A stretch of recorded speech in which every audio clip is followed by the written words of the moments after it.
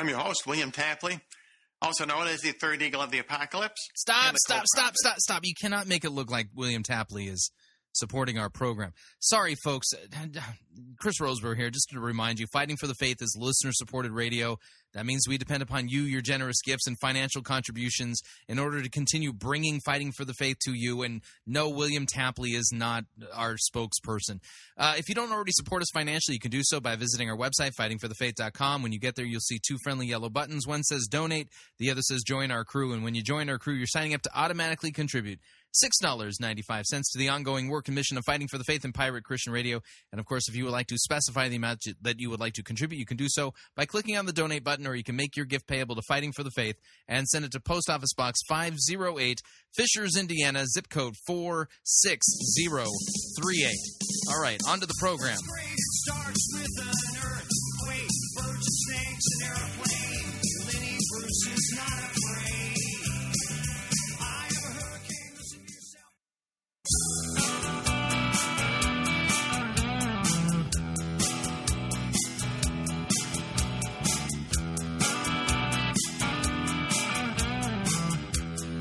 It's time for another edition of Fighting for the Faith. Monday, January 28th, 2013.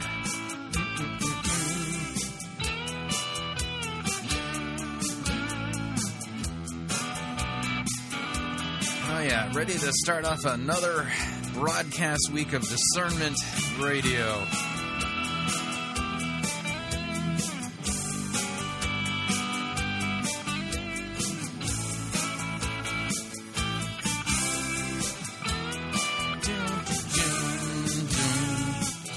Thank you for tuning in. You're listening to Fighting for the Faith. My name is Chris Roseborough. I am your servant in Jesus Christ, and this is the program that dishes up a daily dose of biblical discernment, the goal of which, help you to think biblically, help you to think critically, help you compare what people are saying in the name of God to the Word of God. All right, let's talk about something I'm working on here.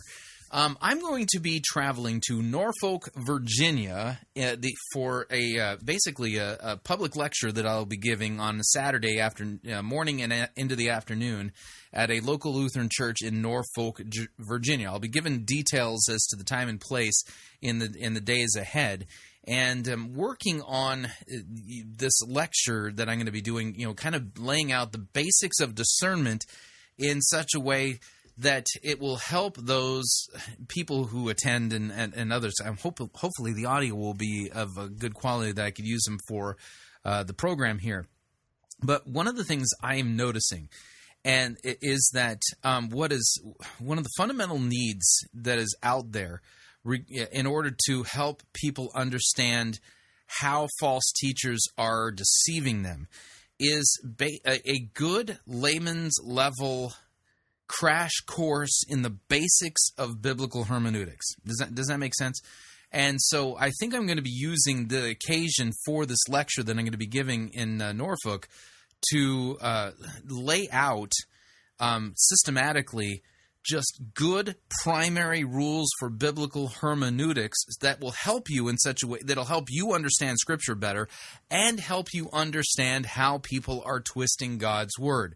I was just on Brandon House's program this afternoon, and we were discussing an article put out by a Dr. Reagan. Hang on a second. Let me see if I can find his name. Yeah, here it is, Dr. David R. Reagan. And he's got a ministry that he apparently he writes for. But one of the things very clear, here's Lamb and Lion Ministries is the name of Dr. Reagan's outfit. And he recently published an article called "The Nature of Hell and an Eternal Punishment or Eternal Torment."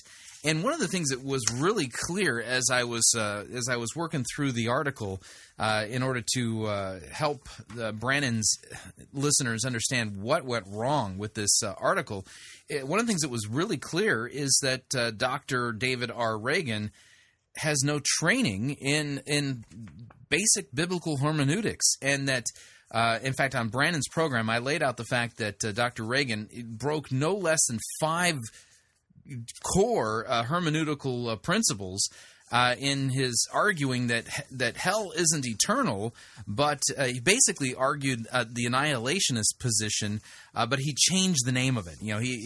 He calls it conditionalist viewpoint, but it's not conditionalism. This is straight up annihilationism, and there were 5 primary rules that he just broke blatantly, and since so many people who are pastors who should know these principles of hermeneutics, who should be trained in hermeneutics, are not following them, I think the right thing to do is to basically say, all right, if pastors aren't going to, and people who are doing ministry aren't going to apply sound biblical hermeneutics, this is something I'm trained in. And I'm looking at my text here. I think what I'm going to be doing at this in this lecture, at least part of what I'm going to be doing, is laying out some good lay-level hermeneutics that will help you understand Scripture better and help you identify what goes wrong with people who are twisting God's Word. Because this is kind of like a recurring theme in some of the stuff that I've seen going on.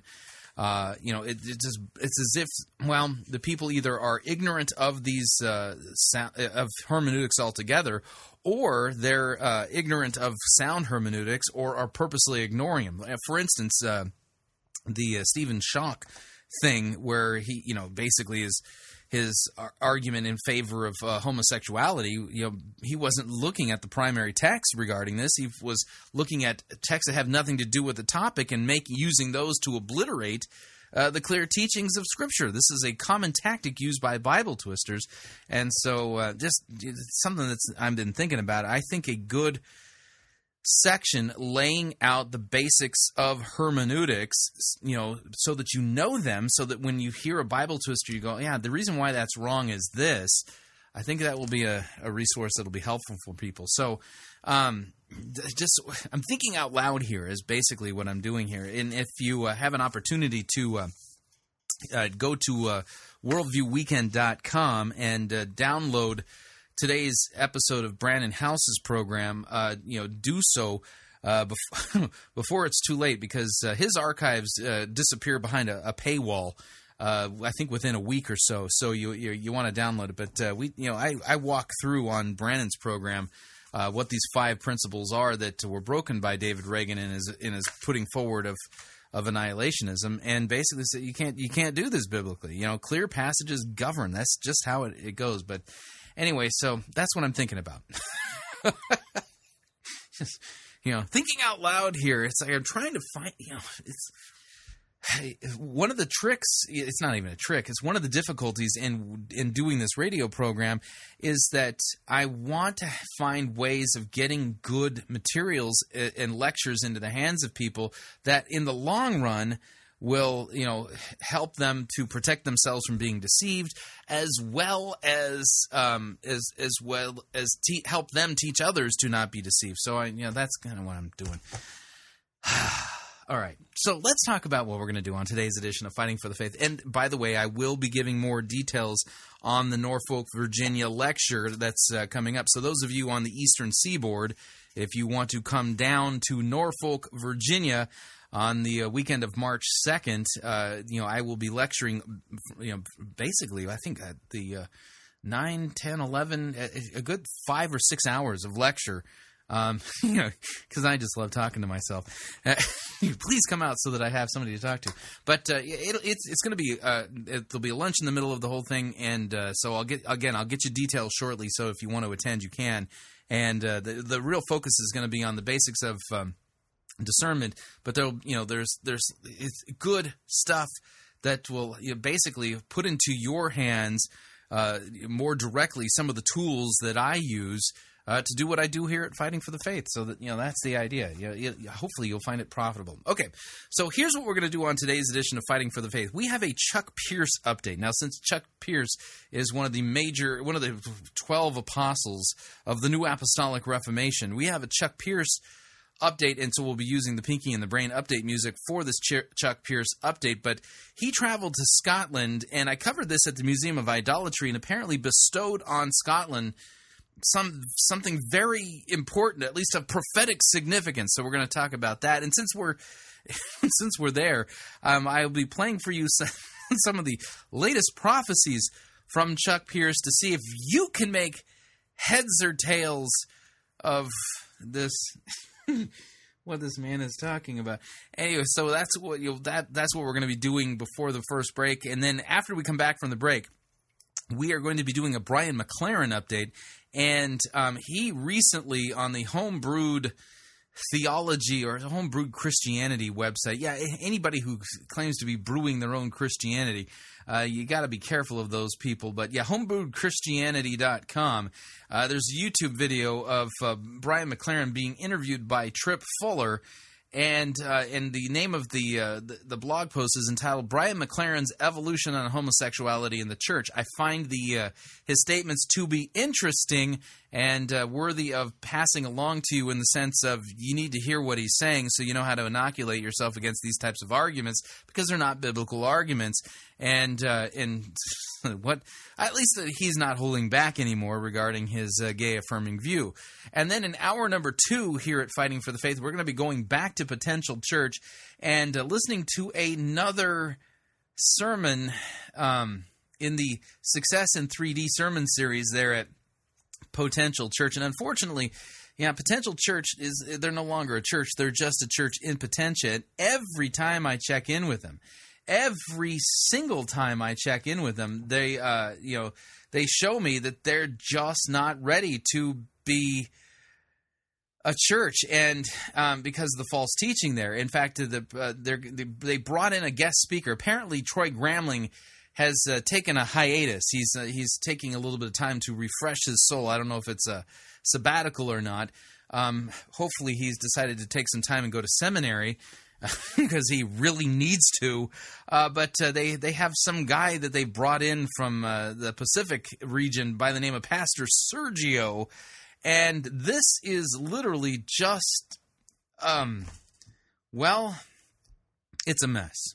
That's all I can say. It is a theological, biblical crime that we're going to be listening to Pastor Sergio give there at Potential Church. So, since Troy Gramling isn't around, I keep tuning in thinking I'm going to hear Troy Gramling, but I keep getting these other people, and they're so bad it's worth passing along as an example of what not to do. That's what we're going to be doing on today's edition of Fighting for the Faith.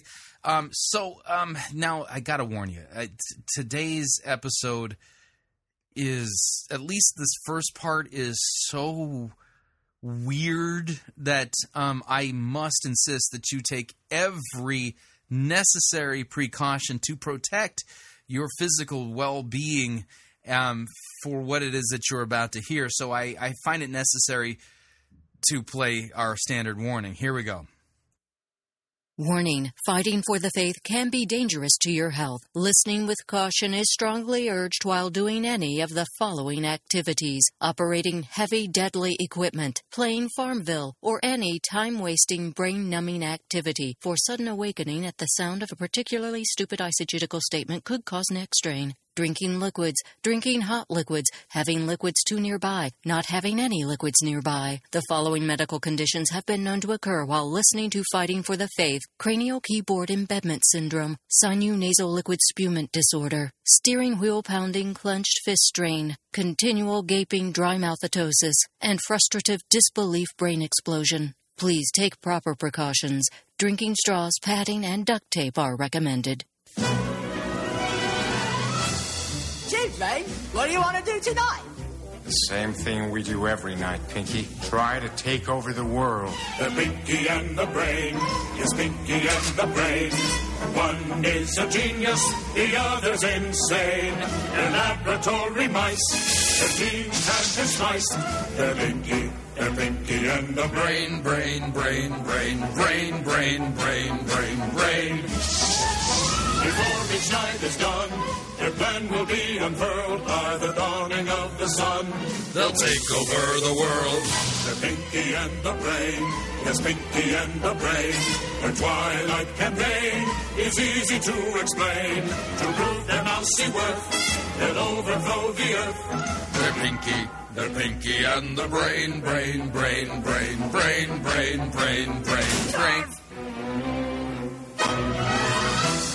All right, so that's our update music for whenever we're introducing somebody from the New Apostolic Reformation like Cindy Jacobs or Chuck Pierce, who's one of the 12 apostles, global apostles of the New Apostolic Reformation, and they're out there trying to take over the world using their 7-mountain mandate. Over at the Museum of Idolatry, I happen to be the curator of the Museum of Idolatry, which is the world's largest collection of artifacts of apostasy. It is an internet-based museum. If you have not visited the Museum of Idolatry, I strongly recommend that you do so, but take proper precautions while visiting the museum. You can find it at alittleleaven.com, and yeah, I know people tell me it should be renamed A Lot 11. I've been I've been curating this museum for years now. I mean, more years than I've actually been doing Fighting for the Faith. So it's one of these websites that I have a love-hate relationship with, mostly hate. And so there are times when I feel up to the task of putting in new exhibits at the Museum of Idolatry, and then there are times when I can't. I just psychologically I can't do it. I need a break from it. And so you'll notice that as you peruse the exhibits there, that there are times when there's like exhibit after exhibit after exhibit, month after month, and then all of a sudden I stop, I take a break. That's me recharging my mental batteries, and then holding my nose and holding my breath and then diving right back into it. But over the weekend, I put up an exhibit in the Museum of Idolatry, which is a screenshot taken from Chuck Pierce's Twitter stream, and the headline over at the Museum of Idolatry reads, "Scotland received a what?" That's the name of it. And let me read to you what I wrote over at the Museum of Idolatry. Here's what it says: "Congratulations to those of you living in Scotland. The apostle Chuck Pierce was in Scotland this week and apostolically bestowed a fire mantle on Scotland." Yeah, that's right, a fire mantle. In fact, let me read the tweet from Chuck Pierce. It says, "Fantastic gathering in Edinburgh. Chuck went in as a true prophet of God and confirmed much to this nation, and Scotland received a fire mantle." Now, we're not sure what a fire mantle is. We have no clue what a fire mantle even looks like, or how one goes about using a fire mantle. In fact, we have no idea whether or not a fire mantle is dangerous, or if you need a license in Scotland in order to operate a fire mantle. But, hey, I mean, who are we to despise such an important gift as a fire mantle? I mean, sounds like a fire mantle would be useful during the long, cold Scottish winter nights. So, those of you living in Scotland, congratulations on receiving your fire mantle from Chuck Pierce. May you use it wisely and powerfully and to great effect, whatever a fire mantle is. I mean, that's... yeah, so congratulations, those of you living in Scotland. You now have a fire mantle given to you by Chuck Pierce. Now, if you think that's crazy... Okay, have you ever heard Chuck Pierce, quote, prophesy? Well, if not, you're in for a treat here at Fighting for the Faith. I now present to you from just this past December of 2012. So, I mean, this is just a little over a month old. Chuck Pierce, waxing eloquent and giving us some prophetic insights from the Holy Spirit that you couldn't get anywhere else. Not your Bible, not any other prophet anywhere, but Chuck Pierce.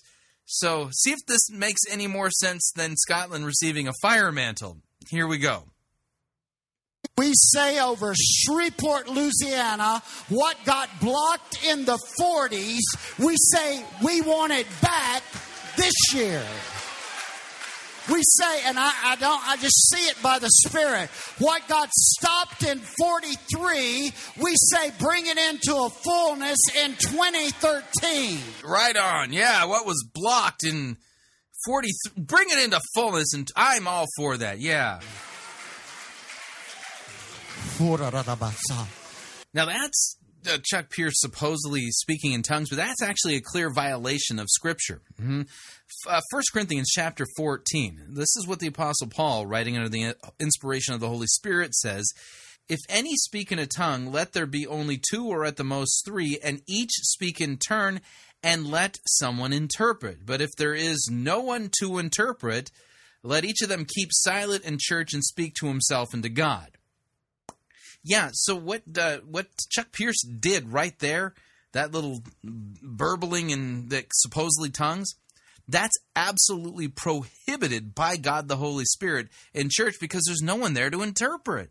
Yeah, let me back that up so you can hear it. I mean, this is one of the most common violations of the gifts.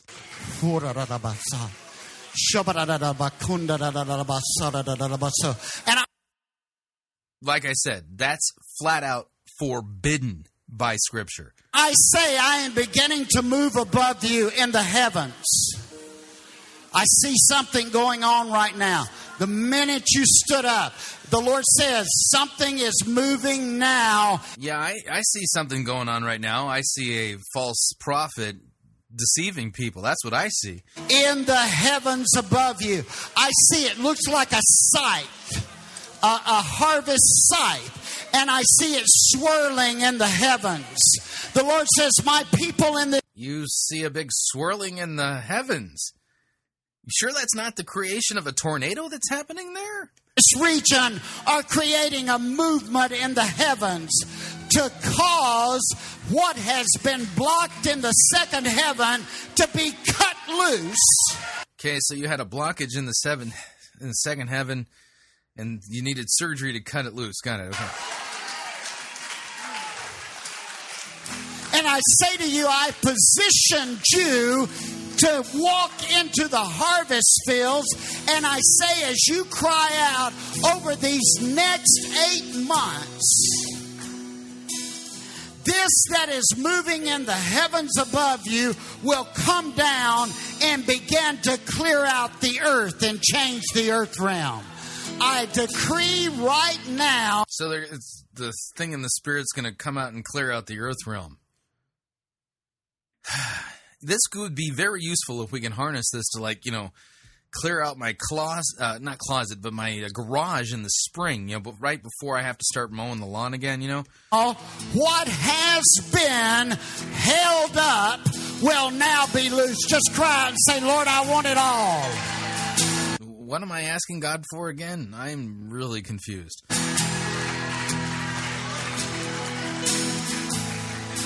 Just cry out right now things that you knew God wanted to do that got stopped, even in your area, even in your bloodline. Decree right now is being unlocked again. Again, I have no clue what you're talking about. And there's people singing in the background. Pretty much pandemonium and mayhem has broken loose here. None of this makes any lucid sense whatsoever. Now, right now, we're going to worship for a moment. Just let the worship of God come. We don't have to do things the way we're used to doing. Let worship rise up. Let's worship for a moment and let the word of the Lord start coming down upon us in this. All of you at home. Let the word of the Lord start coming down upon us? Like a bear trap? Is that what? Just worship and let the word of the Lord come down. What does that even mean? How could I block the word of the Lord from coming down if it decided to come down anyway? Decree that what's been held back in your area will be unlocked. What area are you referring to? Like my geographic neighborhood? Things that have been held back?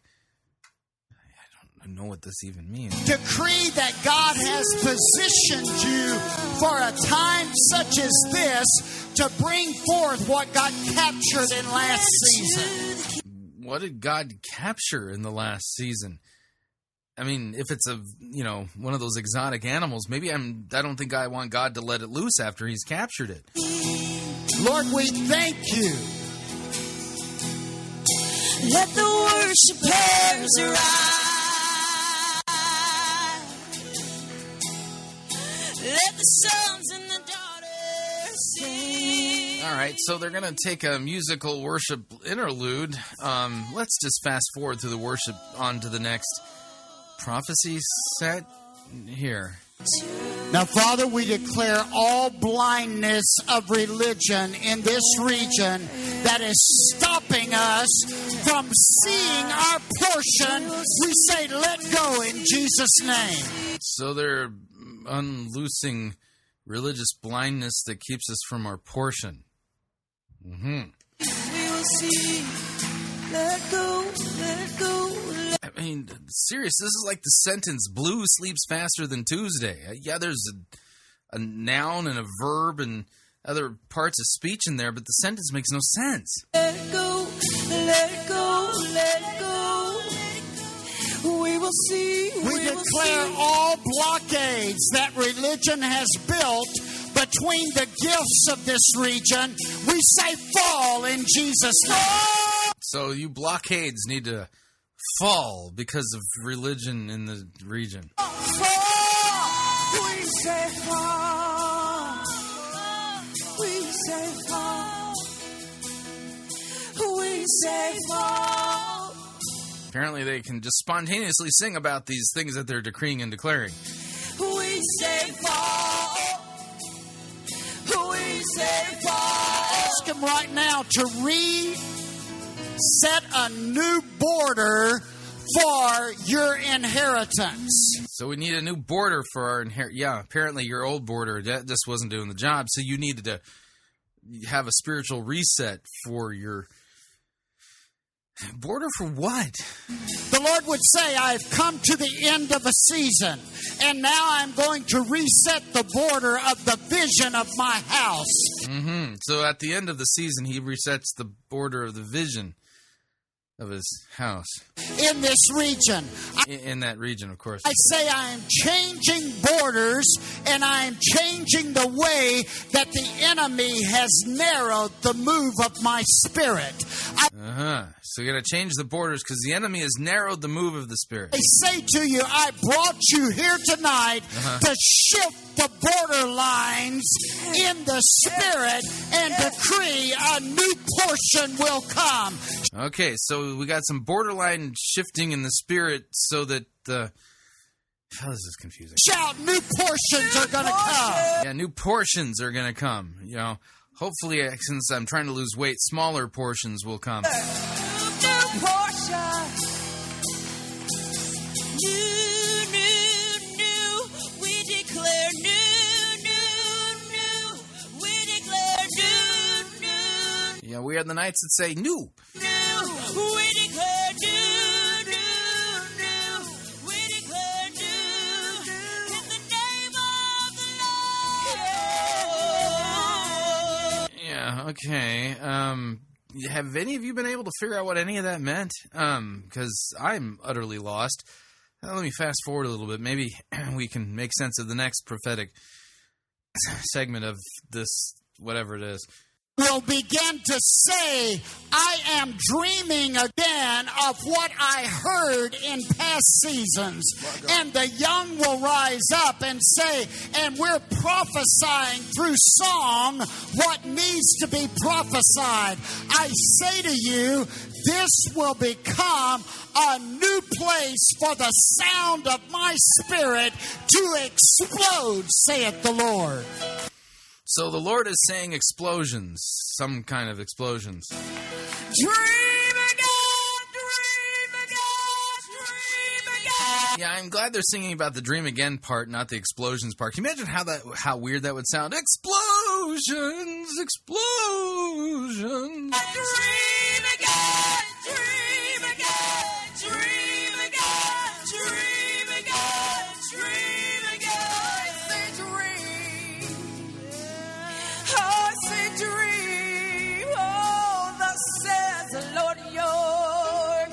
Say I had favor on you in one season, and that favor has seemed to shift and be blown away. But so if God had favor on you in a previous season, it shifted, and sadly it got blown away. Oh, this is horrible. Now I say a greater favor is blowing in. So, because favors, who knew they were wind-powered? At the Lord. And a greater acknowledgement is blowing in. Yeah. Because the wind-powered favor thing is greater when it And I say even the war of this region will come alive, and my people will rise above that which has resisted my move in days ahead. And it will be known that those things on the river that are for one thing will be used for my spirit in days ahead. Well, that one got them all worked up. Everyone's cheering for that. So the things that were on the river of the... Receive the favor of the Lord. We receive the favor of the Lord. We receive the favor of the Lord. And they're spontaneously breaking out into song regarding receiving this favor that's on the river of the broken border thing in the new season that, well, yeah. Lord, we receive the favor of the Lord. We declare the favor of the Lord. We declare the favor of the Lord. We declare. Why is it that anybody thinks that this is really the Holy Spirit of Scripture? It doesn't sound anything like him. Yeah, apparently the Holy Spirit, who literally inspired the Bible to be written, since doing that has just become a, well, bumbling idiot. He's not capable of actual coherent, lucid sentences anymore. It took everything he had to get the Bible out, and now he's just going...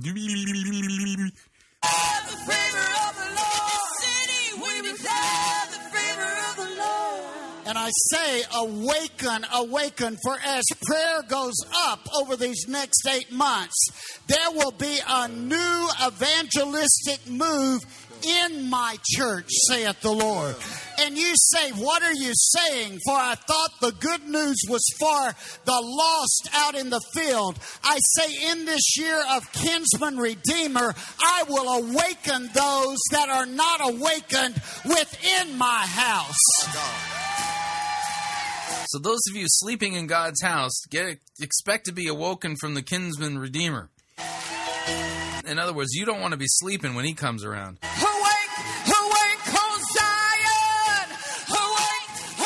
And the minstrels have broken into spontaneous song telling people to awake. So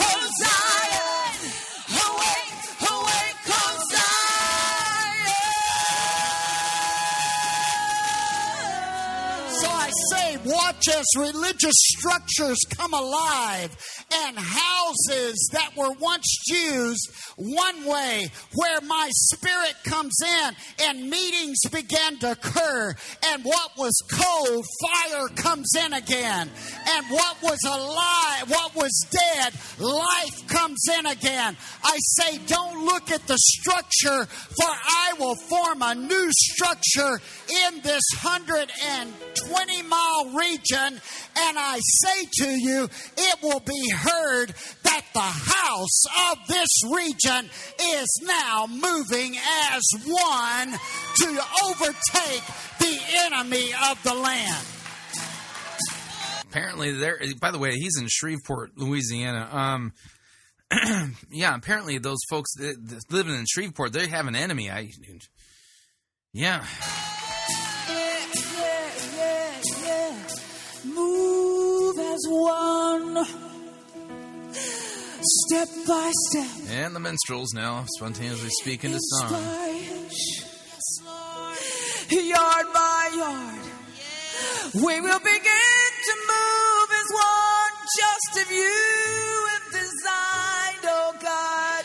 One heart, one mind, one heart, one mind, one heart, one mind, one heart, one mind, one heart, one mind, one heart.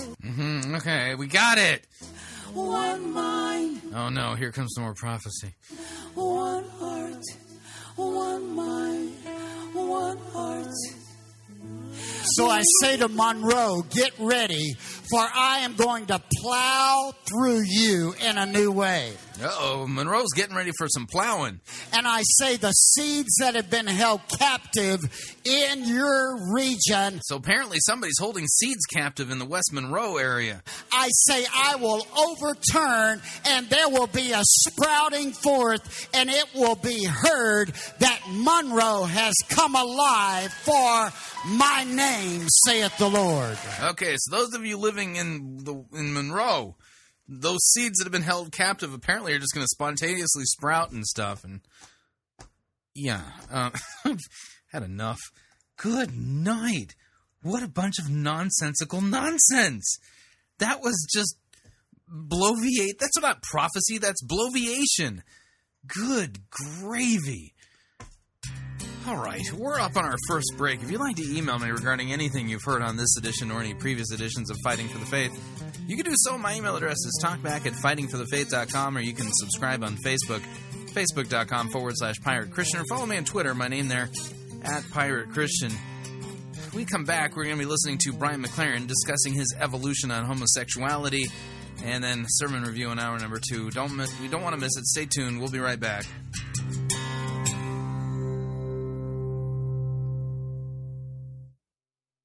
Because all the letters of the Bible are red letters, you're listening to Fighting for the Faith. You're listening to Pirate Christian Radio. We'll be taking your false doctrine now.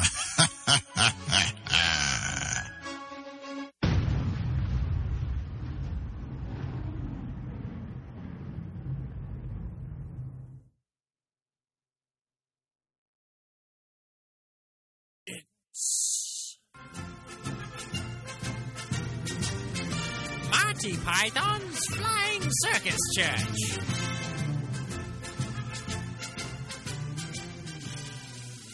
You're listening to the Emergence Sports Network here on Pirate Christian Radio. You've tuned in just in time to catch today's emergence ball match between the Promo Bombers and the Majestic Mystics. Today's match is proudly brought to you by Rex Kwando's Bible Pants. There's the buzzer, and they're off. McLaren dribbles a pigskin down to first base, takes out his putter, and... Whoa! Jones checks McLaren against the boards, and then passes to Paget in left field. But wait, Bulls Weber is charging from the 10-yard line, and she slam dunks from the foul line. That's a birdie. The crowd is going wild. When was the last time you saw something like that? I don't think I've ever seen anything like this. Okay, play is resuming. There's Rollins. He serves to Bell. Bell snatches the snitch, and then Hail Mary passes to McLaren. McLaren is in the end zone. Oh, and he slaps it back to third base. Tickle grabs her wicket and then punts one out into center court. It looks like Jones and Paget are double-teaming Bowles Weber. He doesn't have a shot, so she slices one off into the rough. McLaren is there to make the safety, but Paget grabs McLaren's face mask and then throws down to second base. What a brilliant save that was. Jones takes out his driver, then sends one out to midfield. Tickle headbutts the ball and then sends it back to McLaren. He vaults over the pommel horse. Oh, and he sticks the landing! Unfortunately, the degree of difficulty wasn't that high, but McLaren racked up 7 brownie points. Tickle sets up for the kickoff. But wait, Jones is trying to steal third base. Tickle slap shots the ball back to Bowles Weber, but Jones is safe! He's safe! That means it's going to be third down with 44 meters to the pin. Looks like this match is going to go into sudden death.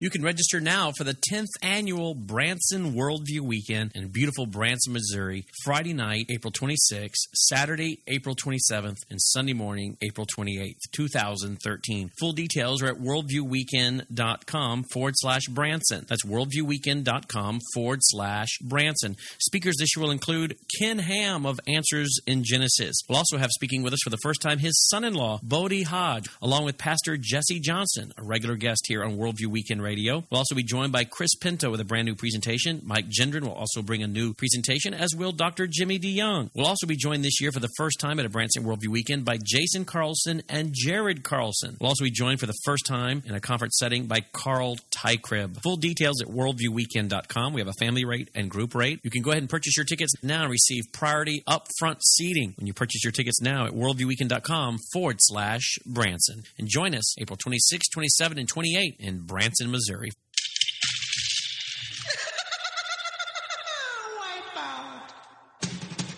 The spring and summer travel seasons are just around the corner, and the last thing you want to do is pay more for your airfare, hotel, and rental car than you need to. That's why Pirate Christian Radio is proud to have Cheapo Air as one of our featured advertisers. Cheapo Air has over 18 million flight deals, low airfare guarantees, and 85,000 negotiated hotel rates around the globe. And if you visit our website, piratechristianradio.com/cheap, we have a promo code that will save you an additional $10 off of Cheapo Air's already low prices. So visit piratechristianradio.com/cheap. Write down the promo code, click on the web banner, and book your spring or summer travel today. And remember, a portion of your purchase at Cheapo Air will go to support Pirate Christian Radio. That web address again is piratechristianradio.com/cheap. Thank you for your support.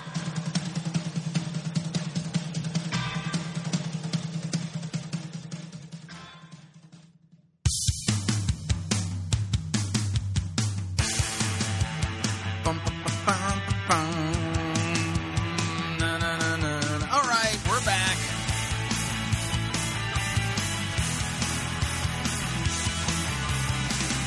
Warning, if Chuck Pierce offers to give you a fire mantle, you might want to avoid it because those fires on that mantle go all the way down to, well, the pit of hell. Just a reminder, Fighting for the Faith, this is listener-supported radio. If you don't already support us financially, then please consider doing so by joining our crew. Are you a member of the crew yet? Well, if not, visit our website, fightingforthefaith.com. Right there in the middle of the homepage, you will see two friendly yellow buttons. One of them says, Join Our Crew. Click on it, and when you do that, what you're doing is you're signing up to automatically contribute $6.95 every month. That's it. Just $6.95 every month to the ongoing work and mission of Fighting for the Faith in Pirate Christian Radio. It happens automatically. It's really cool. Once you set it up, it just occurs. And the more people that join our crew, what it does is it helps level out the giving month after month after month so that we don't have these, swinging peaks and valleys kind of thing. That's not a good way to run a low-budget operation like Fighting for the Faith in Pirate Christian Radio. So if you're not already a member, join our crew. It's a great way to support us. And, of course, if you'd like to make a one-time contribution, you can do so by clicking on the Donate button or make your gift payable to Fighting for the Faith and then send it to Post Office Box 508, Fishers, Indiana, zip code 46038. Moving along.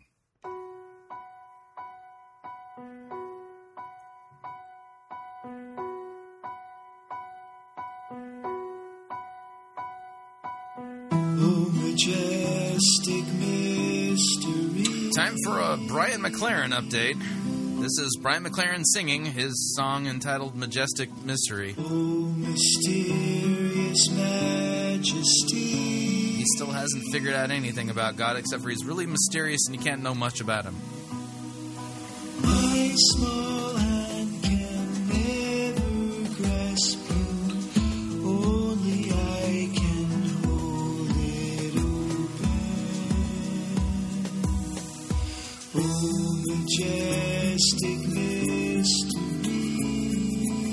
I mean, serious, can you imagine going through your life thinking that, because of postmodernism, that you just need to assume a humble posture of uncertainty and regarding God? That's, by the way, not humility. That's something different. My small mind cannot explain, but I can only hold it open. All right, I feel my brain going to mush. Okay, so that's our Brian McLaren update, music sung by Brian McLaren.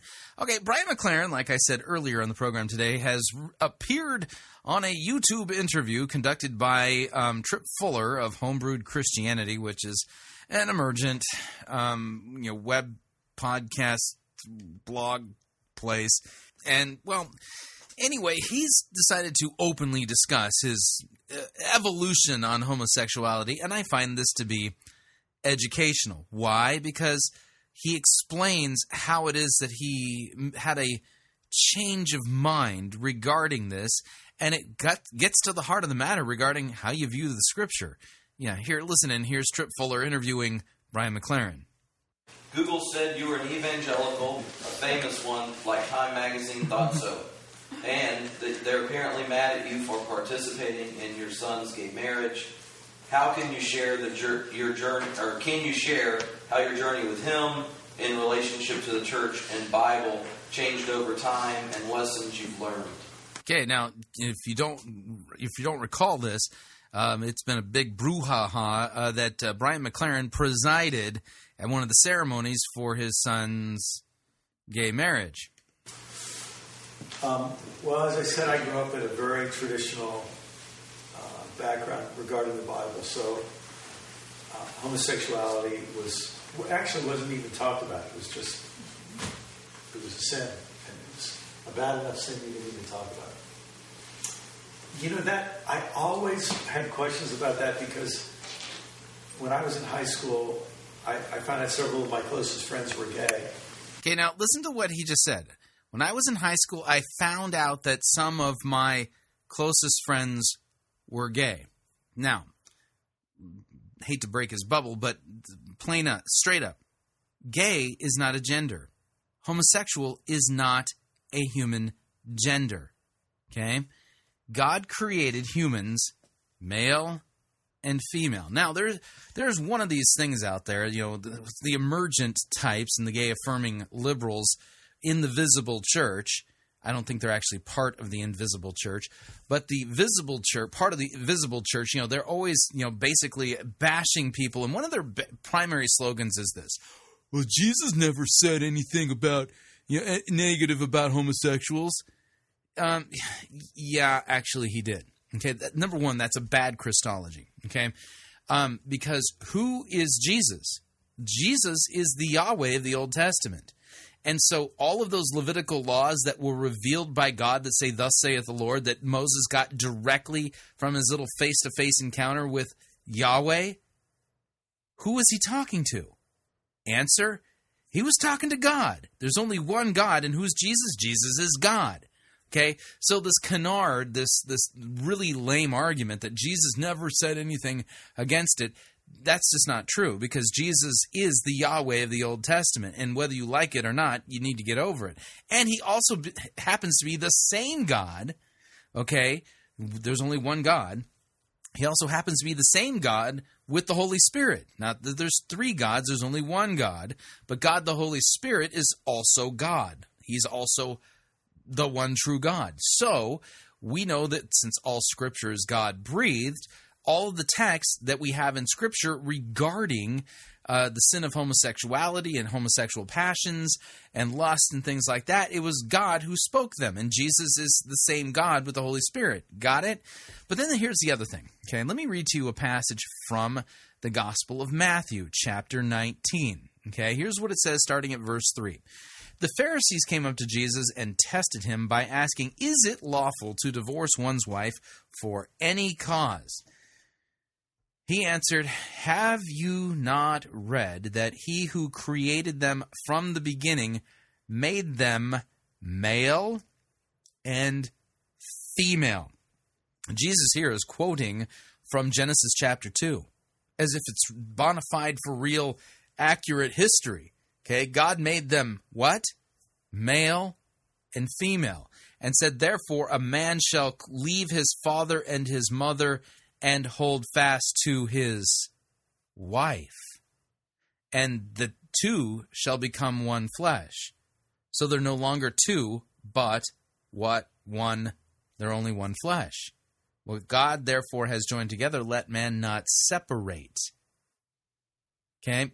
So here, Jesus affirms the historicity of Genesis, affirms that God created Adam and Eve, and that God created them male and female, and that the male, will leave his father and mother and hold fast to or cleave to his wife. Got it? So here, Jesus affirms that he, being God, made humans to be male or female. Gay is not a gender. And if somebody is experiencing same-sex attractions, that is a temptation to sin, not an indication that you are a different gender than male or female. And this is what Scripture makes it very clear. Romans chapter 1, I'll start at verse 18. For the wrath of God is revealed from heaven against all ungodliness and unrighteousness of men who by their unrighteousness suppress the truth. For what can be known about God is plain to them. God has shown it to them. For his invisible attributes, namely his eternal power, divine nature, have been clearly perceived ever since the creation of the world and the things that have been made, so that men are without excuse. For although they knew God, they did not honor him as God or give thanks to him, but they became futile in their thinking, and their foolish hearts were darkened. Claiming to be wise, they became fools, and they exchanged the glory of the immortal God for images resembling mortal man, birds, animals, and creeping things. Therefore, because of their suppression of the truth, here's the therefore, verse 24. So therefore, God gave them up in the lusts of their own hearts to impurity, to the dishonoring of their bodies among themselves, because they exchanged the truth of God for a lie and worshipped and served the creature rather than the Creator, who is blessed forever. Amen. For this reason, God gave them up to dishonorable passions, for their women exchanged natural relations for those that are contrary to nature. Why would they be contrary to nature? Well, real simple. There's a structural issue there, okay? Like I've pointed out, male and female are not Gnostic concepts. You don't spiritually learn that you are male or female, okay? You can see it. You can look at it. You can hold it. You can touch it, okay? I'm not trying to be overly, gross here or anything like that. But you are made male or female. End of story. This is not up for grabs, or it's not ambiguous. Okay, you're one or the other. Okay, so if you are having attractions or lust towards somebody who shares the same sex that you have, God says this is a dishonorable passion.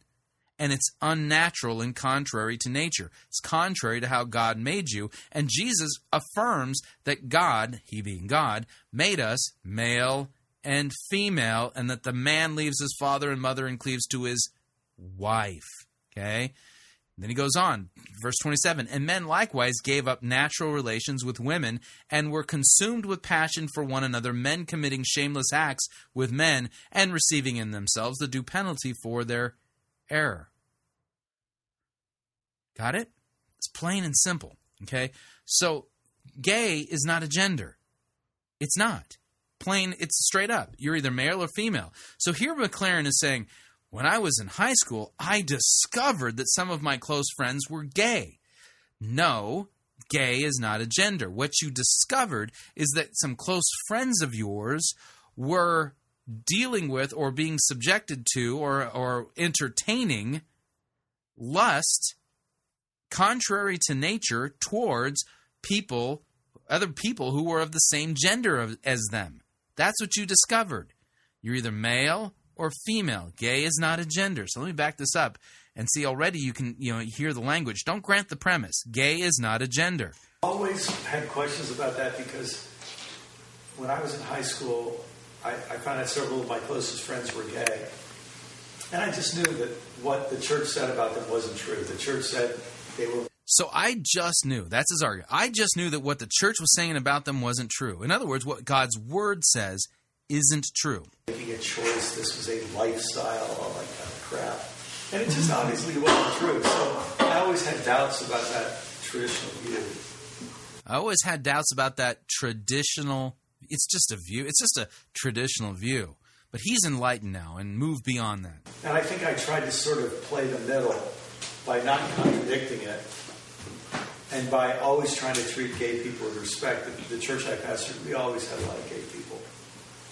But I didn't really feel I was ready to stick my neck out. And I didn't really feel I hadn't gone through a rethinking of that Bible as Constitution thing. Did you hear that? See, I hadn't gone through that whole rethinking of as Bible as Constitution. That's from his books, okay? See, as soon as I got rid of the idea that the Bible is a constitution telling me what I can and can't do, but instead I viewed it as a library of people who had encounters with God, and that I can, I was in conversation then with the same deity that they were in conversation with, that no longer were these passages that say that this is an abomination. That I could just chuck that. I don't have to listen. No. This is, see what he did? He just completely recast the authority of God's word and how it's binding so that he can claim that he takes it seriously.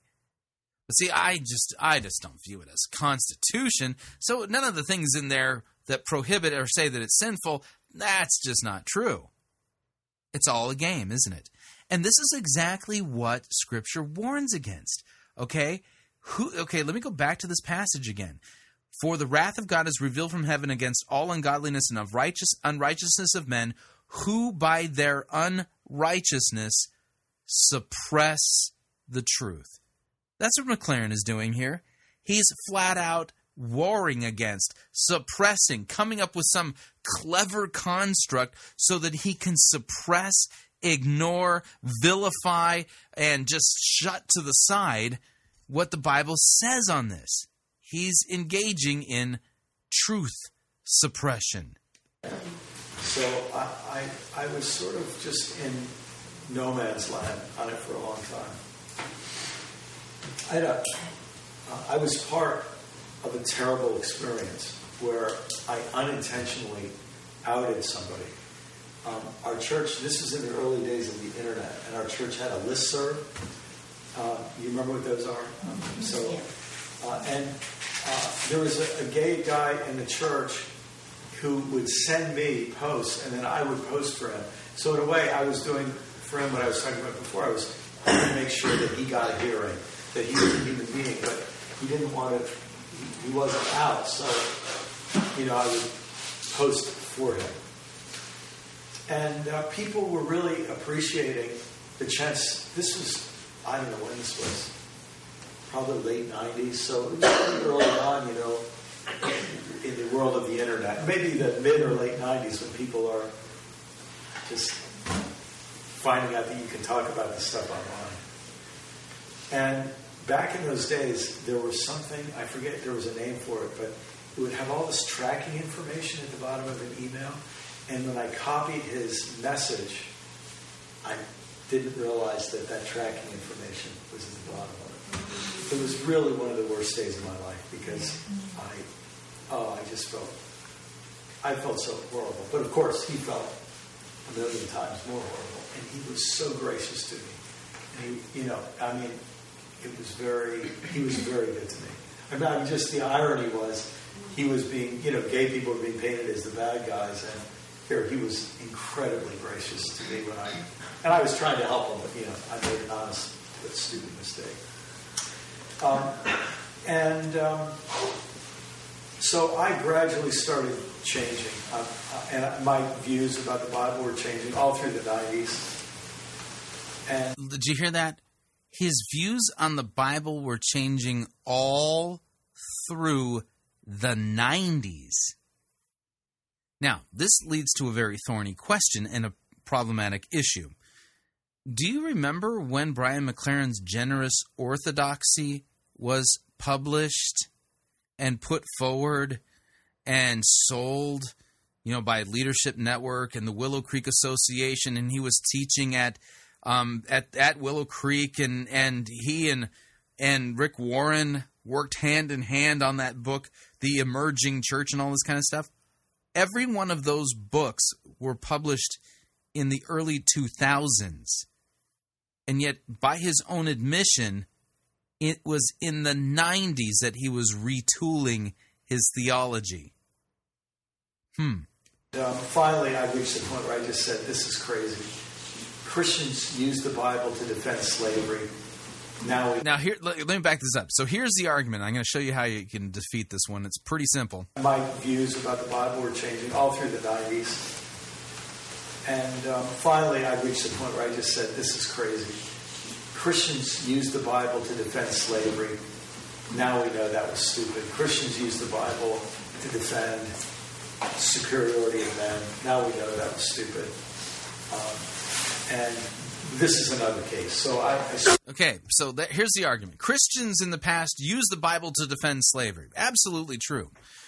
Christians in the Bible in the past used the Bible to human superiority. I'm not even sure what that is. I think he's talking about imperialism here.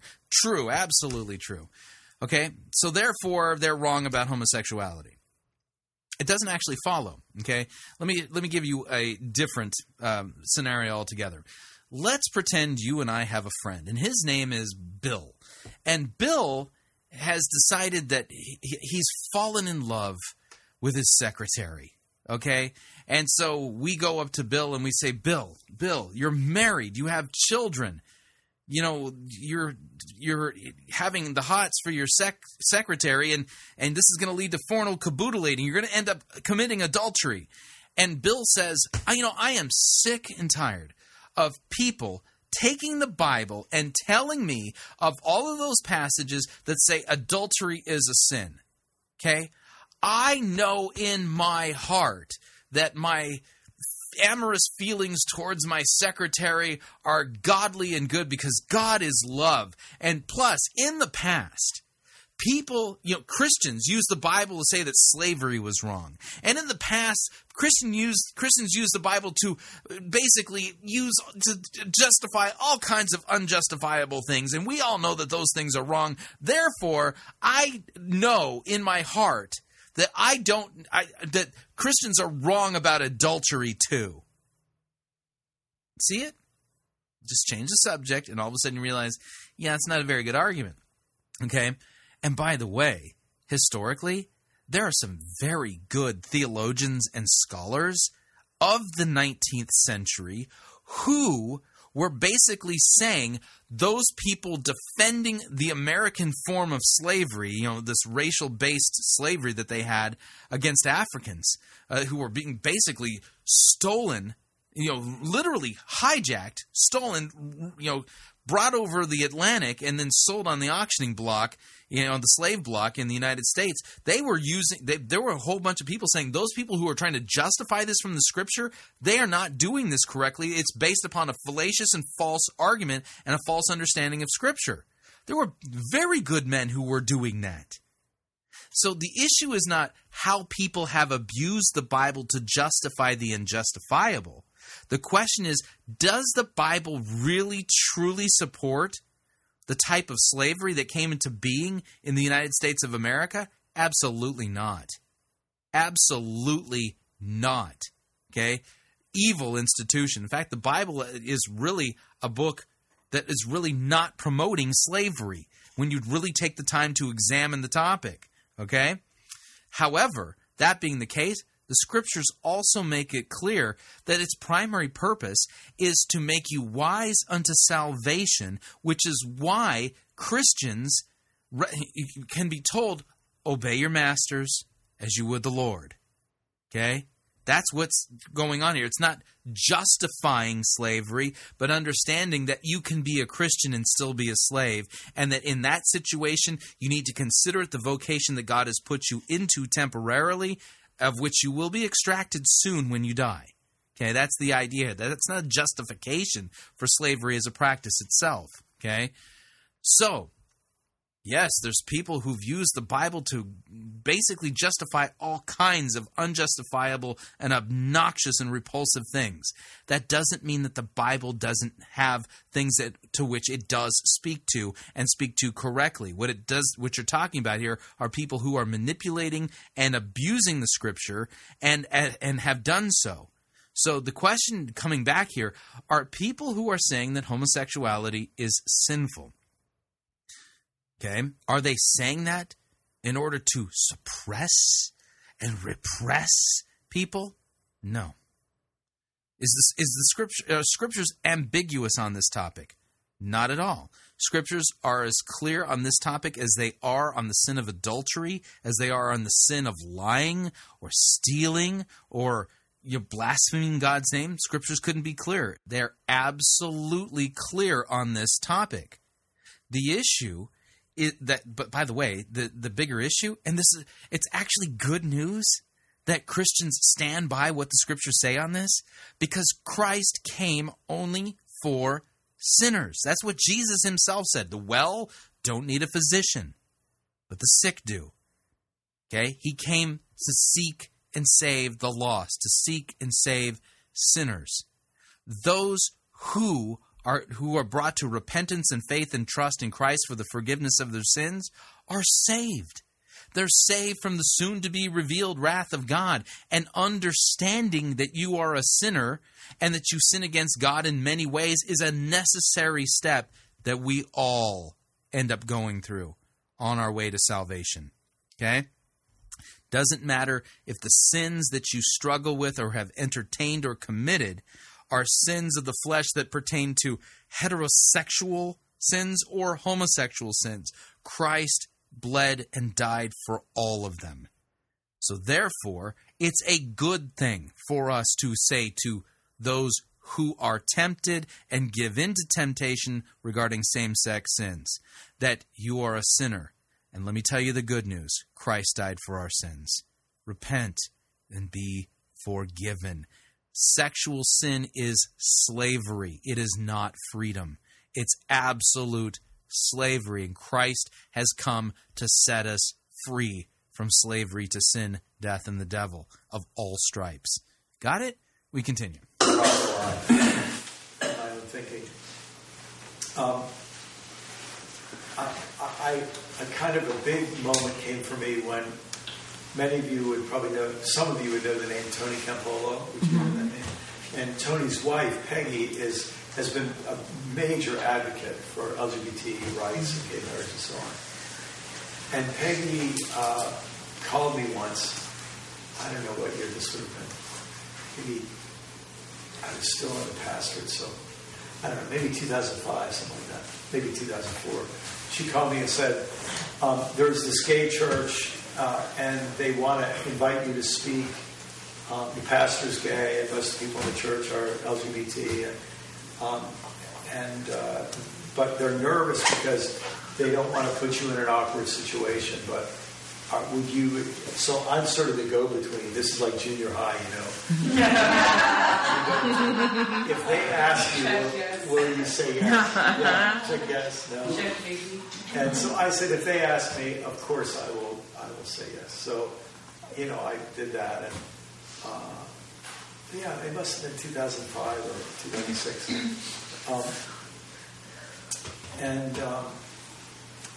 So I sort of crossed that. Now, I can't remember now. It wasn't a long time after that my son came out. And it was really funny because it wasn't, I hadn't thought my son's gay. I just hadn't crossed my mind. In fact, the only time it crossed my mind is he had a girlfriend when he was in college, and they were together once, and I remember thinking, gosh, I'm really a failure. I didn't teach my son how to treat a woman. Because I could just tell. I could just tell that she really liked him, and he was not treating her well. I could just tell he didn't get it, you know. But I didn't think he's gay. I just thought, man, he's got a lot to learn. So, and I remember feeling sorry for her, like thinking her feelings are going to get hurt because he's just not that into it. So my biggest concern when my son came out, because I had so many other people come out, I thought, if my son has been in pain about this for 10 years and afraid to tell us, I mean, that thought would just destroy me. So I asked him about it. He said, "Oh no, Dad, I was just waiting till the right time. I was waiting till I was sure, so no big deal." So I was relieved about that. So there you go. He just wanted to make sure, his son wanted to make sure that he was gay. You're not. You're male or female. Gay is not a gender. And notice what he has to do in order to support it. He has to attack the scripture and what it clearly says, and play gymnastics with it, and basically find a way to, short circuit and suppress what scripture clearly says. Sad, because for so long, it was obvious to anybody who understood liberalism, that Brian McLaren was attacking and deconstructing Christianity, and yet he was promoted by some of the premier seeker-driven leaders as a man that we should be listening to, who was asking the right questions and helping to bring about the church that was trying to emerge. Well, it's emerged. And you know what it is? Just the same old, tired, biblical attacking, truth-suppressing, semantic gymnastic liberalism. That's all it is. It's not biblical Christianity. It's something completely different.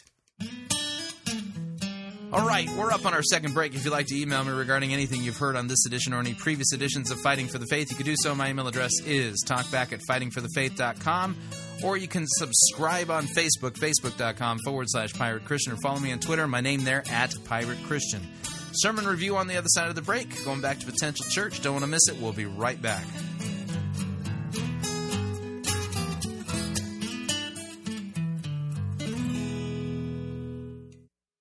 If you think God is a black woman named Papa, then you need to get out of the shack and read your Bible. You're listening to Fighting for the Faith. Pirate Christian Radio Theater presents Death of a Salesman. Are ye a salesman? Why, yes, I am. Can I interest you in some...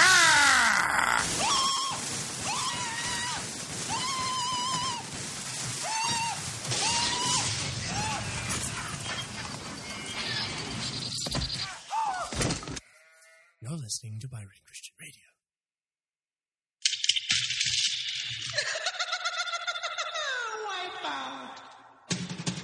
The spring and summer travel seasons are just around the corner, and the last thing you want to do is pay more for your airfare, hotel, and rental car than you need to. That's why Pirate Christian Radio is proud to have Cheapo Air as one of our featured advertisers. Cheapo Air has over 18 million flight deals, low airfare guarantees, and 85,000 negotiated hotel rates around the globe. And if you visit our website, piratechristianradio.com/cheap, we have a promo code that will save you an additional $10 off of Cheapo Air's already low prices. So visit piratechristianradio.com/cheap, write down the promo code, click on the web banner, and book your spring or summer travel today. And remember, a portion of your purchase at Cheapo Air will go to support Pirate Christian Radio. That web address again is piratechristianradio.com/cheap. Thank you for your support.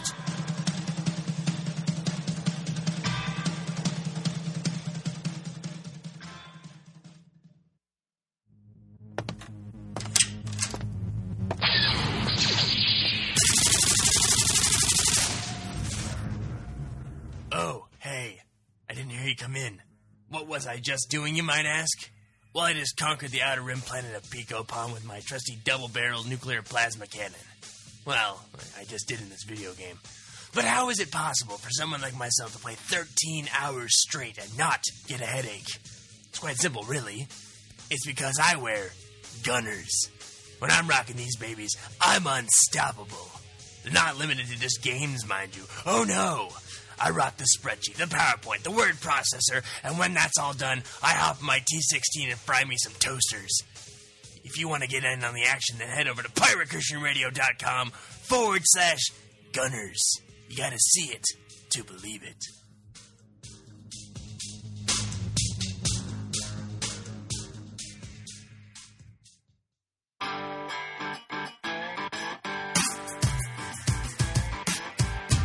Okay, we're back. Hour number 2 of Fighting for the Faith. Sermon review time.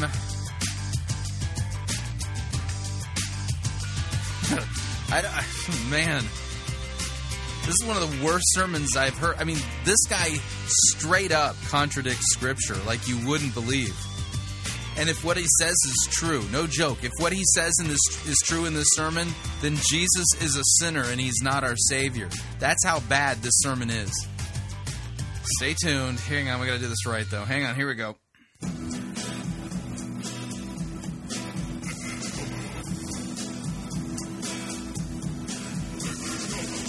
The good, the bad, and the ugly. We review it all here at Fighting for the Faith. We're an equal opportunity sermon reviewing service. Today's, man, I hate to call it this, sermon, masleration probably, comes to us via Potential Church in Cooper City, Florida. Unfortunately, they're not a church anymore. They went from being a church to not being a church.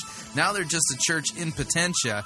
And every now and then I check in on them to see if they've achieved church status yet again. And they get farther and farther away from it. And this sermon is just another example of that.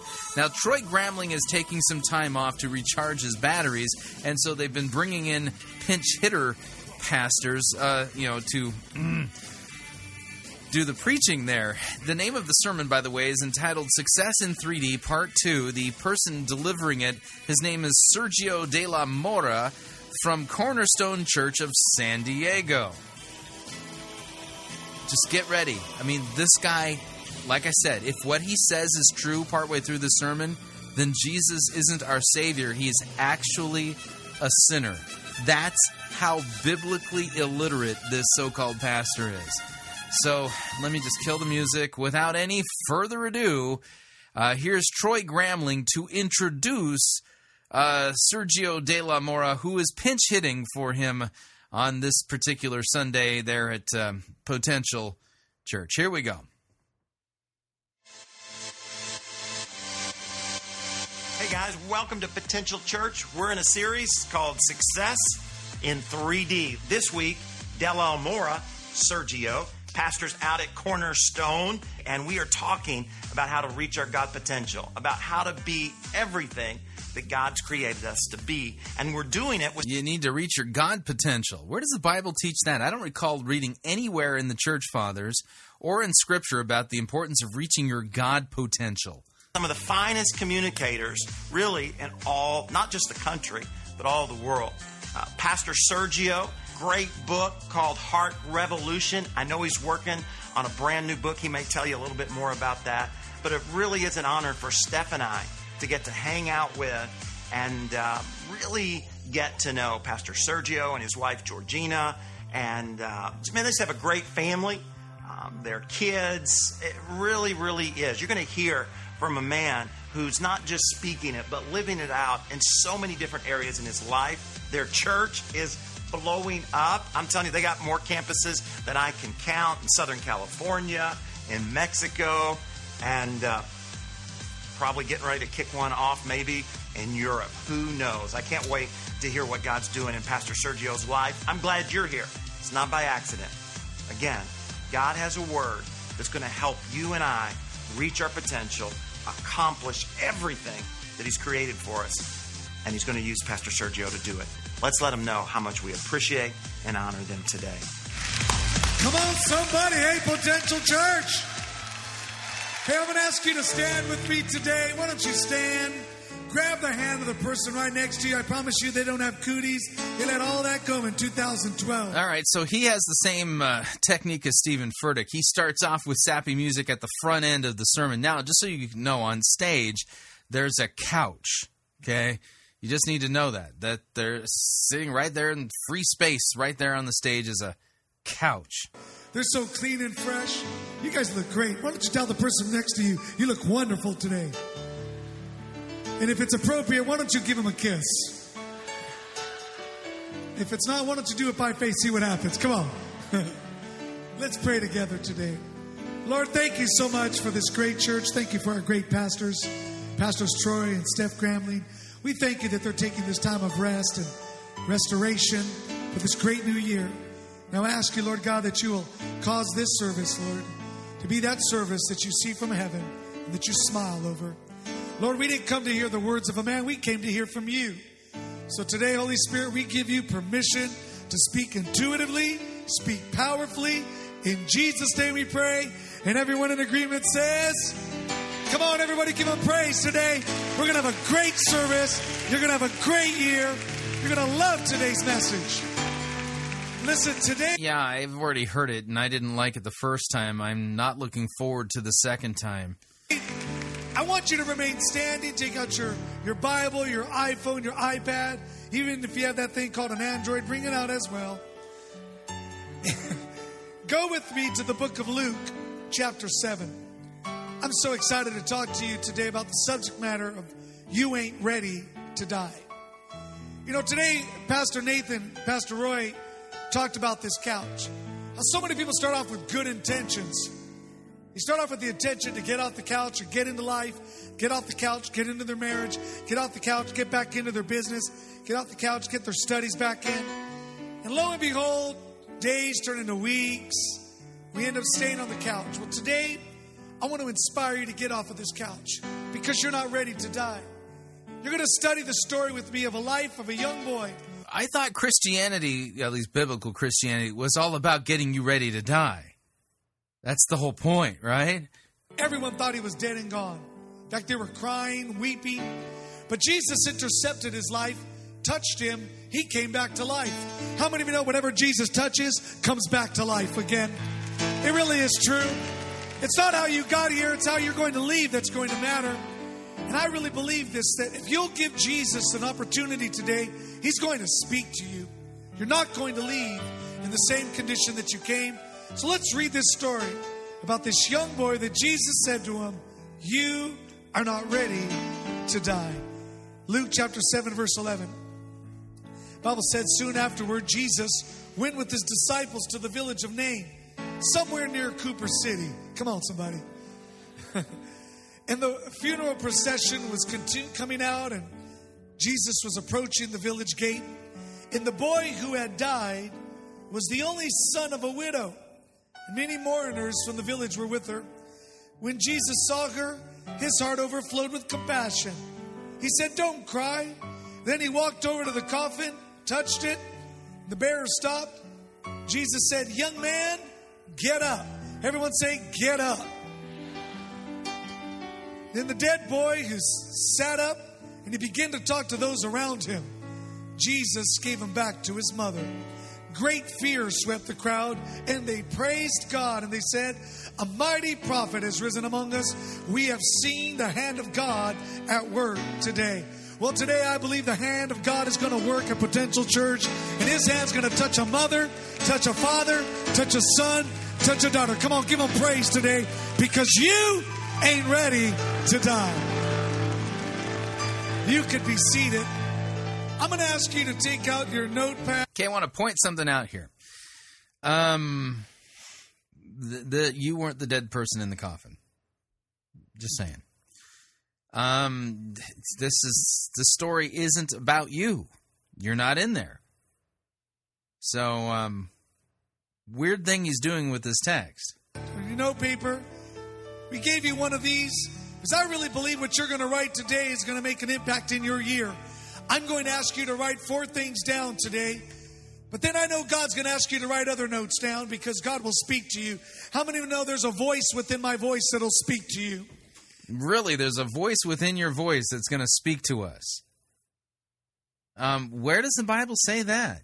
And today I really believe that God has you on his heart and on his mind. You don't have to live your life on this couch. You don't have to stay stuck on this couch. You can actually get off this couch because you're not ready to die. So if I'm on the couch, I'm getting ready to die? The Bible teaches us this story of this boy who was in his coffin. He was on his couch. And everyone was... No, he wasn't on a couch. He was stone cold dead. Carrying him, crying, saying, well, he's done, he's gone. We don't know what he did. We don't know if he was the troublemaker in the hood. We don't know if it was a guy who overdosed. We don't know if he was... They didn't have heroin overdoses in Judea at that time. Suicidal. We don't know if what happened. We don't know if he was sick with the disease. But what we do know is that he was young and he died. And what we do know is that his mother was weeping and broken. And Jesus is walking along. He's just doing what he's doing. And the Bible teaches that all of a sudden he notices this crowd and he's interested and he walks up and he sees the mother crying. And the Bible says that he walks over to her because his heart overflows with compassion. Can I teach you something about the heart of God? Is that God will always be drawn to your pain. You got any Bible verses that say that? I'm not saying that God isn't drawn to our pain. If you're going to make an assertion like that, you actually have to teach it from a clear passage from Scripture. God is more drawn to your pain than your success. And if you've come here today and your heart is full of pain because perhaps 2012 wasn't everything that you thought it was going to be, I've come to tell you that God is moved by the pain in your life. He's drawn to it. Oftentimes we kind of want to hide our pain, compartmentalize it. Don't let no one touch it, see it, feel it. But what I love about Jesus, Jesus steps right into this woman's world and says, I know what you're going through. I know you're full of pain. But he says, I don't want you to cry. And he walks up to the coffin and he touches it. Now you need to know this. It was against every religious law for a priest, a prophet, anyone of spiritual significance to get close to a dead body. And for Jesus to walk up, and the Bible says the pallbearer stopped, and he touches the coffin. And the Bible says the little boy stands up, and he begins to speak to everyone. I want to say this to you. Sometimes God will break the rules to get you. Okay, now listen carefully to this. I referenced it prior to the beginning of the sermon review. If what he's about to say is true, then Jesus is a sinner and he is not your Savior. Listen. Sometimes God will break the rules to get you back to where you're supposed to be. When Jesus touched that coffin, if you could believe this with me, he broke every Levitical law there was. Okay, let me play that again. Did you hear it? If Jesus broke the Levitical law, he is not your Savior. He is a sinner in need of a Savior himself. Sometimes God will break the rules to get you. Sometimes God will break the rules to get you back to where you're supposed to be. When Jesus touched that coffin, if you could believe this with me, he broke every Levitical law there was. He broke all the rules of purification. He broke all the rules to save this one boy. Did he? What passage says that? Hebrews 4, verse 15 says this, For we do not have a high priest who is unable to sympathize with our weakness, but one who is in every respect has been tempted as we are, and yet is without sin. 1 Peter chapter 2, verse 21 and 22. For to this you have been called, because Christ also suffered for you, leaving you an example so that you might follow in his steps. He committed no sin, neither was deceit found in his mouth. That's right, it says he committed no sin. 1 John chapter 3, verses 4 and 5. Everyone who makes a practice of sinning also practices lawlessness. Sin is lawlessness. You know that he, Jesus, appeared in order to take away sins, and in him there is no sin. There's no sin at all in Jesus. So why is it that Sergio here, Sergio de la Mora, a seeker-driven pastor, is claiming publicly that Jesus broke the Levitical law? Because if he broke the Levitical law, Jesus is not our Savior. Now, this requires us to then take a little bit of time here and maybe consider the passage itself. So what we're going to do is we're going to read it in context. That means I'm going to go before the story in Luke chapter 7 and then read the story itself to take a look at what's going on. Okay, Luke chapter 7, verse 1. After he had finished all his sayings, and in the hearing of the people, Jesus entered Capernaum. Now a centurion had a servant who was sick and at the point of death, who was highly valued by him. And when the centurion heard about Jesus, he sent to him elders of the Jews, asking him to come and heal his servant. And when they came to Jesus, they pleaded with him earnestly, saying, He is worthy to have you do this for him, for he loves our nation, and he is the one who built us our synagogue. And Jesus went with them, and when he was not far from the house, the centurion sent friends, saying to him, Lord, do not trouble yourself, for I am not worthy to have you come under my roof. Therefore I did not presume to come to you, but say the word, and let my servant be healed. For I too am a man under authority, with the soldiers under me. I say to one, go, and he goes, and to another, come, and he comes, and to my servant, do this, and he does it. And when Jesus heard these things, he marveled at him, and turning to the crowd that followed him, said, I tell you, not even in Israel have I found such faith. And when those who had been sent returned to the house, they found the servant well. Verse 11. Soon afterward, Jesus went to a town called Nain, and his disciples and a great crowd went with him. As he drew near to the gate of the town, behold, a man who had died was being carried out, the only son of his mother, and she was a widow, and a considerable crowd from the town was with her. And when the Lord saw her, he had compassion on her and said to her, "Do not weep." And then he came and touched the bier, and the bearers stood still, and he said, "Young man, I say to you, arise." And the dead man sat up and began to speak.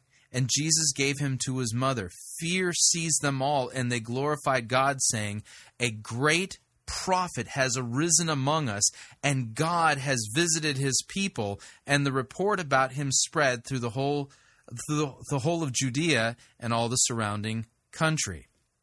Now, it's significant to note here that verse 18 it begins a new story regarding a report given to the disciples of John the Baptist regarding Jesus. Okay, so there are basically good biblical scholars who put the two stories together that we just read. The one about the centurion and the one about the people, the reaction of the people in Nain. Okay, now you'll notice here that there's no mention that Jesus broke any Levitical laws. The passage, nowhere in this passage does it say anything about Jesus breaking any Levitical laws or becoming unclean. In fact, in the Gospel of John, Jesus challenges the Pharisees, which of you accuses me of sin? Again, Jesus is perfectly sinless, and he would have needed to cleanse himself had he broken the Levitical laws here. But see, the thing is that the boy was raised from the dead.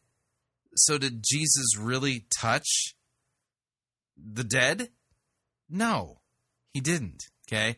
And that's not even the point of what's going on here, okay? The point is kind of a contrast, if you would, between two different reactions to Jesus. The one where the centurion basically acknowledges his unworthiness to even be in Christ's presence, and says, "Just say the word and my servant will be healed." And Jesus commending him, saying, "I tell you, not even in Israel have I found such faith." Okay? But the reaction of the crowd in Nain doesn't rise to that level. Okay? And here's what I mean. The people in Nain, this widow who lost her son, what's hearkened to their mind is probably something to the effect of somebody like Elijah had shown up, right? So here we got this widow whose son was raised from the dead. What did Elijah do? He raised the son of a widow that he stayed with up in Zarephath, right? And their reaction was, okay, the people's reaction to Jesus' miracle, here's what it says. Fear seized them all. They glorified God, saying, "A great prophet has arisen among us." God has visited his people. But Jesus is no mere prophet, is he? Okay? Now, another way to look at this is positively and basically look at their reaction and go, okay, yes, this is pointing to Jesus in his office as prophet, priest, and king. So you can look at it that way as well. But they don't acknowledge Jesus as Messiah. Okay? This is different and in contrast to the reaction of the centurion. The two actually kind of work together in this, one reaction rising to the level of the centurion, the Gentile guy. He acknowledges Jesus for who he is. He can't even come into his presence. He knows he's not worthy, and Jesus commends his faith. These people, they see a dead boy raised from the dead, and rather than seeing Jesus for who he is, they think he's just a great prophet.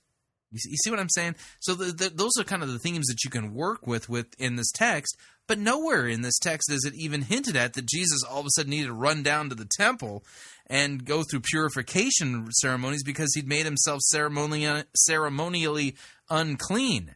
In fact, nowhere do you find Jesus ever once making a sin offering for himself or going through a cleansing ritual because he had become unclean. How can somebody who heals a dead person be accused of touching the dead person? The person was no longer dead once Jesus touched them. Same with lepers. Jesus actually reached out his hand and grabbed onto lepers, and their leprosy left them. So did Jesus break the the purification laws by doing so? Absolutely not. And what Sergio is doing here is basically showing that he has no clue what's going on in this text, but he's absolutely certain it's really all about you because God wants you to know you're not ready to die yet. Yet the point of Christianity is to make it so you're ready to die. We continue. Sometimes God has to do things a little different to get us back on track.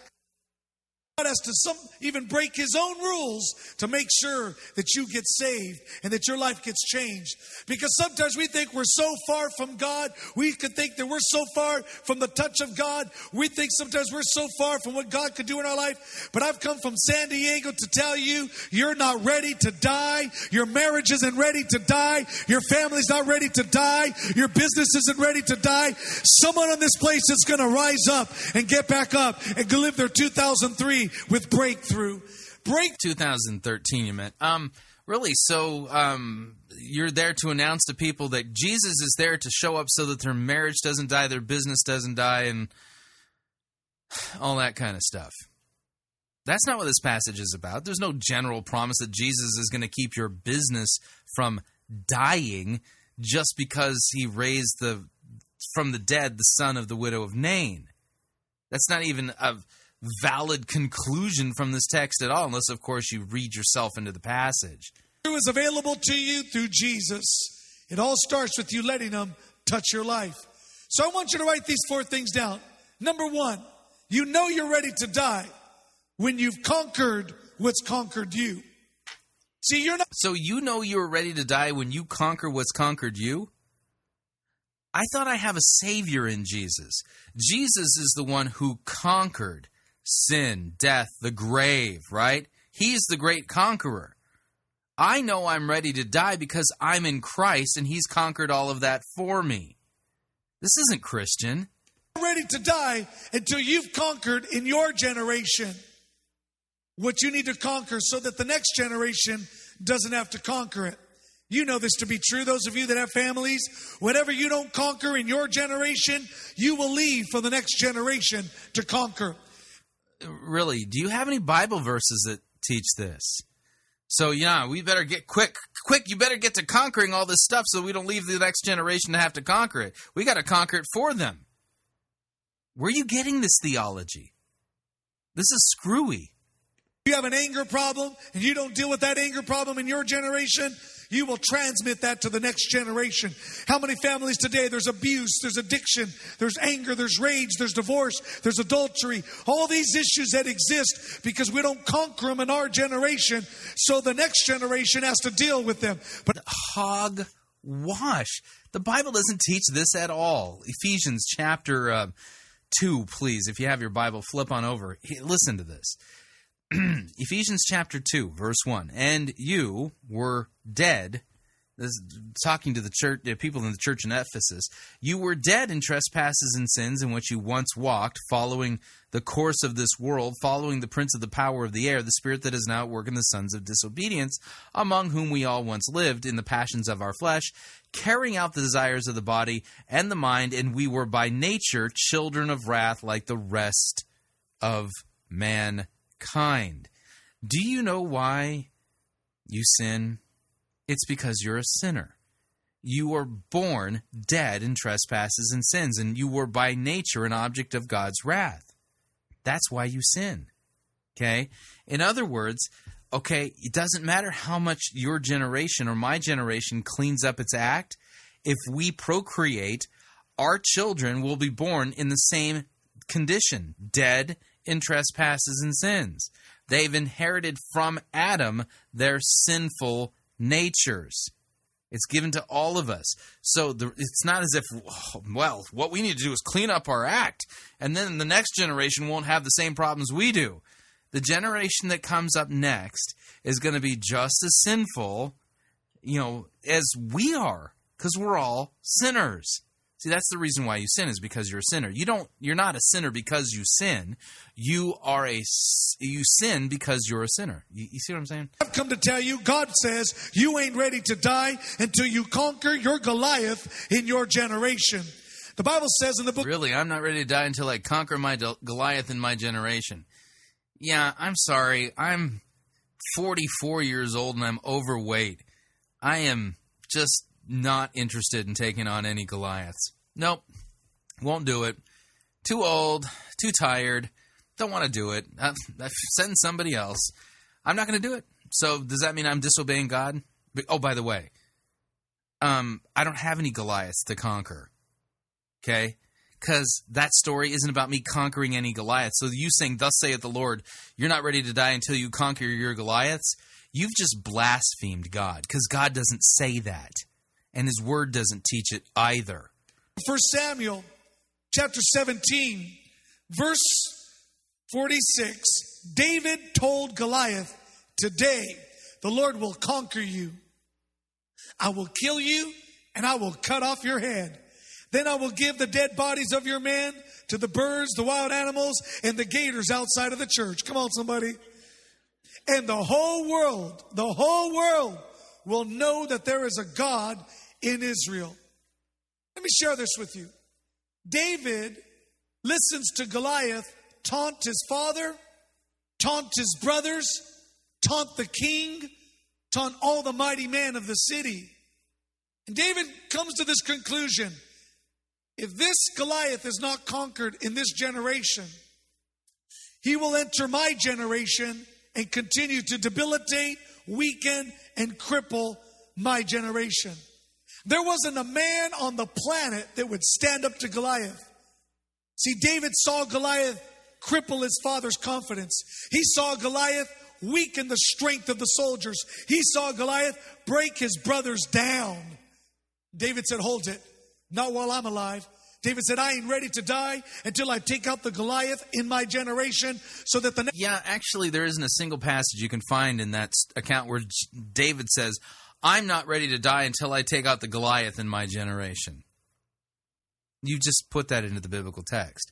So already you've blasphemed God. You've made Jesus a sinner. You've inserted information added to the Bible, stuff that isn't there. This guy isn't a man of God. God isn't speaking through this man. He's an agent of the devil. Generation can know that there is a God that can take down the Goliaths in your life. Hear me what I'm telling you, parents, mothers, fathers, sons, daughters, grandparents. There are issues sometimes that exist in our life, and they are there like Goliaths storming down. No, they're not there like Goliaths. The story of David and Goliath isn't about you or me, and Goliath is not the things and the burps and the hiccups that are keeping me from experiencing my God potential. That's not what the Bible teaches at all.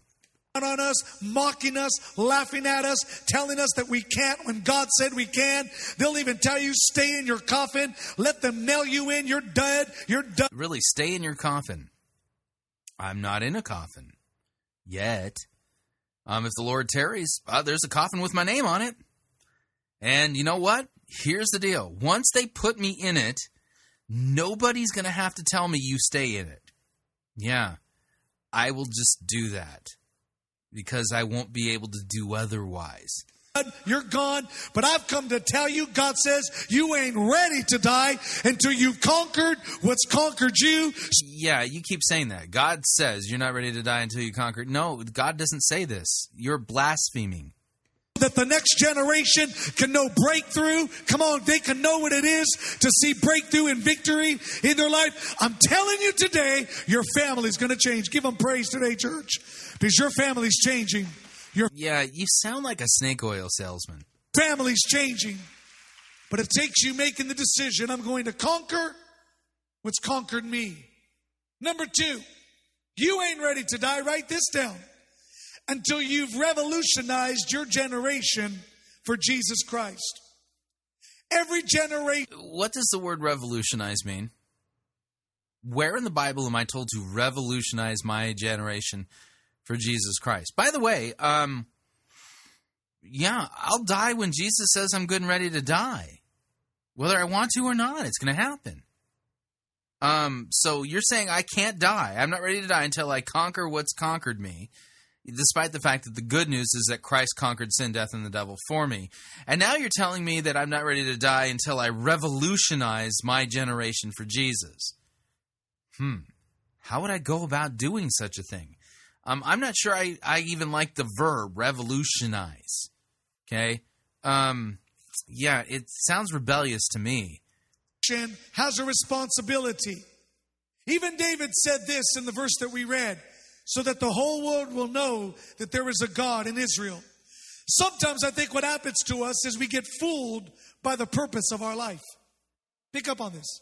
Sometimes we think that the purpose of our life is to accumulate as many goods as possible, to accumulate as much wealth as possible, to accumulate properties and degrees, and those things are great.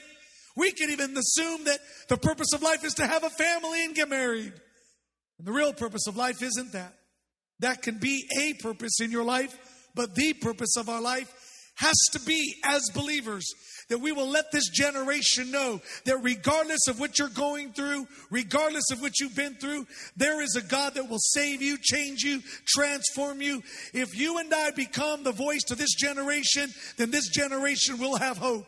You and I must revolutionize our generation for Jesus Christ before we die. You may be sitting there looking at me and saying, Pastor Sergio from San Diego, you don't even know what I've been through, and you're absolutely right. But I know someone that can help you get through, and I know someone that will break you through, and I know someone that will set you free so that you can let the friends around you know they don't have to stay that way. They could change too. This world, though it says it needs the economy change, it needs a new political structure, though this world says that what we really need are new principles and policies, I've come to tell you what this world needs today is a church that'll be on fire for God, men and women that'll get on fire for God and let them know Jesus Christ is still the answer for this generation. Well, your Jesus Christ isn't, because your Jesus Christ is a sinner. He broke the Levitical law, remember? Your Jesus isn't the biblical Jesus. Come on, potential church. Now watch this. Let me show you this biblically. Yeah, so far, every time you've tried to show us anything biblically, you've really come up short. The Bible teaches us in Acts chapter 13, verse 36, David had served God's purpose in his own generation. And then he fell asleep and was buried. See, David didn't sit down on this couch until he finished. Yeah, let's put that in context. I feel like you're trying to pull a fast one again. Acts chapter 13, verse 36. Okay, 3 primary rules for sound biblical exegesis are context, context, context. So Sergio here is sitting on the couch telling us that Acts 13:36 tells us that David didn't just sit on the couch. He got up and did something. Is that really the point of what's going on in Acts chapter 13? Okay. No, that's actually not what's going on at all. This is a sermon recorded for us, one of Paul's sermons that he preached and delivered. This is an evangelistic sermon that was delivered in a synagogue, okay? In fact, let me read to you Acts chapter 13. I'll start at verse 13. Here's what it says. Now, Paul and his companions set sail from Paphos and came to Perga in Pamphylia, and John left them and returned to Jerusalem. But they went on from Perga and came to Antioch in Pisidia, and on the Sabbath day they went into the synagogue and sat down. After the reading from the law and the prophets, the rulers of the synagogue sent a message to them, saying, Brothers, if you have any word of encouragement for the people, say it. So Paul stood up, and motioning with his hand, he said, Men of Israel, and you who fear God, listen. The God of this people, Israel, chose our fathers and made the people great during their stay in the land of Egypt, and with uplifted arm he led them out of it. And for about 40 years he put up with them in the wilderness, and after destroying 7 nations in the land of Canaan, he gave them their land as their inheritance. All of this took about 450 years. And after that, he gave them judges until Samuel the prophet. Then they asked for a king. God gave them Saul, the son of Kish, a man of the tribe of Benjamin, for 40 years. And when he had removed him, he raised up David to be their king, of whom he testified and said, I have found in David, the son of Jesse, a man after my own heart, who will do all of my will. All of this man's offspring, God has brought to Israel a Savior, Jesus. Let me read that again. Verse 23 is the important transition. Notice who Paul's preaching about. Jesus. of David's offspring, God has brought to Israel a Savior, Jesus, as he has promised. Before his coming, John had proclaimed a baptism of repentance to all the people of Israel. And as John was finishing his course, he said, "What do you suppose that I am? I am not he. No, but behold, after me is one coming, the sandals of whose feet I am not worthy to untie. And brothers, sons of the family of Abraham, and those among you who fear God, to us has been sent the message of this salvation. For those who live in Jerusalem and the rulers, because they did not recognize him nor understand the utterances of the prophets which are read every Sabbath, fulfilled them by condemning him. And though they found in him no guilt worthy of death, they asked Pilate to have him executed. And when they had carried out all that was written of him, they took him down from the tree, laid him in a tomb. But God raised him from the dead, and for many days he appeared to those who had come up with him from Galilee to Jerusalem, who are now his witnesses to the people. And we bring you the good news that what God promised to the fathers, this he has fulfilled to us, their children, by raising Jesus. As also it is written in the second psalm, "You are my son, today I have begotten you." And as for the fact that he raised him from the dead, no more to return to corruption, as he has spoken in this way, "I will give you the holy and sure blessing of David." Therefore, he says also in another psalm, "You will not let your Holy One see corruption." For David, after he had served the purpose of God in his own generation, fell asleep and was laid with his fathers and saw corruption. But he whom God raised up did not see corruption. So let it be known to you, therefore, brothers, that through this man the forgiveness of sins is proclaimed to you, and by him everyone who believes is freed from everything from which you could not be freed by the law of Moses. Do you get it? So here we've got Sergio quoting Acts 13:36 as somehow proof that David radically revolutionized his generation by that's not the point of this passage at all. The point is this, is that Paul, in this point in his sermon, was making the point that Jesus was stone cold dead, but that he rose again from the dead. And so his point is, verse 35, "Therefore he also says in another psalm, 'You will not let your Holy One,'" that's Jesus, "see corruption." For David, after he had served the purposes of God in his own generation, the one who authored that psalm, fell asleep and was laid with his fathers and saw corruption. But he whom God raised up did not see corruption. So let it be known to you, therefore, brothers, that through this man the forgiveness of sins is proclaimed to you. That's what's going on here. This is an argument for Christ's resurrection, and Sergio has just ripped this passage out of context. Not only has he blasphemed Christ, blasphemed God, accused him of being a sinner, now he's completely missed the whole point of what's going on in Acts 13. We continue. He was supposed to finish. I've come to tell you, some of you are just chilling. You're chilling like a villain. And I'm telling you, you're not supposed to sit down. You know enough about the Bible to lead people to Jesus. Some of you, you've been gifted, talented, anointed, and appointed. My goodness, you could sing better than the songbird. Some of you could play, you could dance. Some of you could teach. Some of you, you've got skills and abilities. And some of you, you're letting the world get the best of you. The world is getting the best of your gift. And by the time we get to church, we're so tired and burned out, we can't help the church in any way because we can barely make it here. Well, I've come to tell you that is not the purpose of your life. David said, "I have no right to sit down on my couch until I get up and I serve this generation well." At 17 years old, David never said that. There isn't a single passage that says it. You've added to Scripture. You're lying. David said, "I may not have a title, but I've got a slingshot, I've got 5 rocks, and I'll take this joker Goliath down with the gifts and abilities that I have." I know there's some of you today, and you're asking yourself, what can I do for the kingdom of God? It isn't what can you do, it's what can't you do. Everyone could do something for Jesus. In this generation, your generation, our generation needs to know that we just didn't live for ourselves, that we live for someone greater than ourselves. Yes, you may have a past, but you also have a future. Yes, you may have done some things, but now you're doing things different. Yes, you were known in the streets one way, known by your family one way, but why don't you finish the story and let them know you were this, but now you're this. You were in darkness, but now you're in light. Someone in this place has a testimony. Someone in this place can revolutionize their generation. And I've come to tell you, you ain't ready to die until you've done all that God says for you to do. Come on, somebody. Why would I want to root for this? You're totally mangling God's word and blaspheming God. I said, come on, Potential Church. Come on. Oh, I forgot. Yeah, you're at Potential. They're not a church yet. What are you waiting for? You may be looking at me saying, Pastor Sergio, you don't know I've got issues, hang-ups, heartaches, butt aches, and everything aches. But I've come to tell you, Jesus will take you as you are. Jesus took this dead boy and said, you may not think you need him. Jesus says, I need this young joker. Get out of that coffin. Get out of that condition you're in. I've got use for you, young man. The Bible says he gets back up, he gives him to his mother, and everyone gets fired. What translation of Luke 7 are you reading from again? Your own? Because they see in their generation that there is something greater than death. Come on, someone's got to be a testimony for Jesus. Look at you. You're not the same person that you were before. It is a miracle that some of you came to church today. I've come to tell you that right now.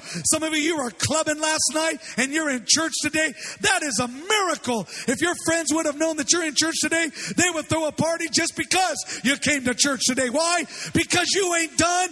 God ain't done with you. You still got work to do. Come on, Potential Church. Let's change our generation. You ain't ready to die.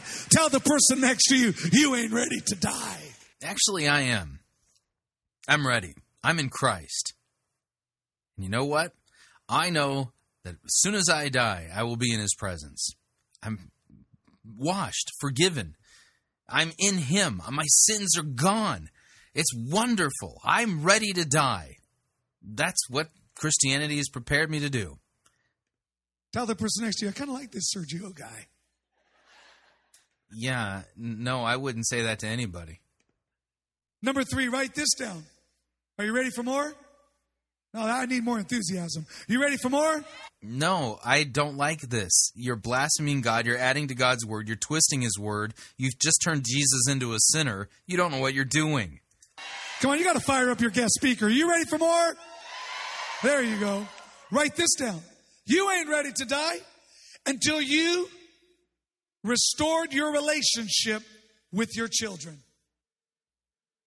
Sometimes as a parent, as a grandparent, you can just sit down on the... I don't have a strained relationship with any of my children. So does that mean I'm ready to die? All of this is the things I have to do. Why don't you tell me what Jesus has done for me? Couch of parenting. You sit here... Just like Pastor Nathan, Pastor Roy said, you know, like Pastor Nathan, you start taking out your McDonald's, you start taking out your orange soda, and just sitting down as a parent, just letting the kids do what they want, and you start, giving up, and you start giving in, you start saying things like, well, you know what, I've already did my part, let them do what they're going to do, you know the way kids are.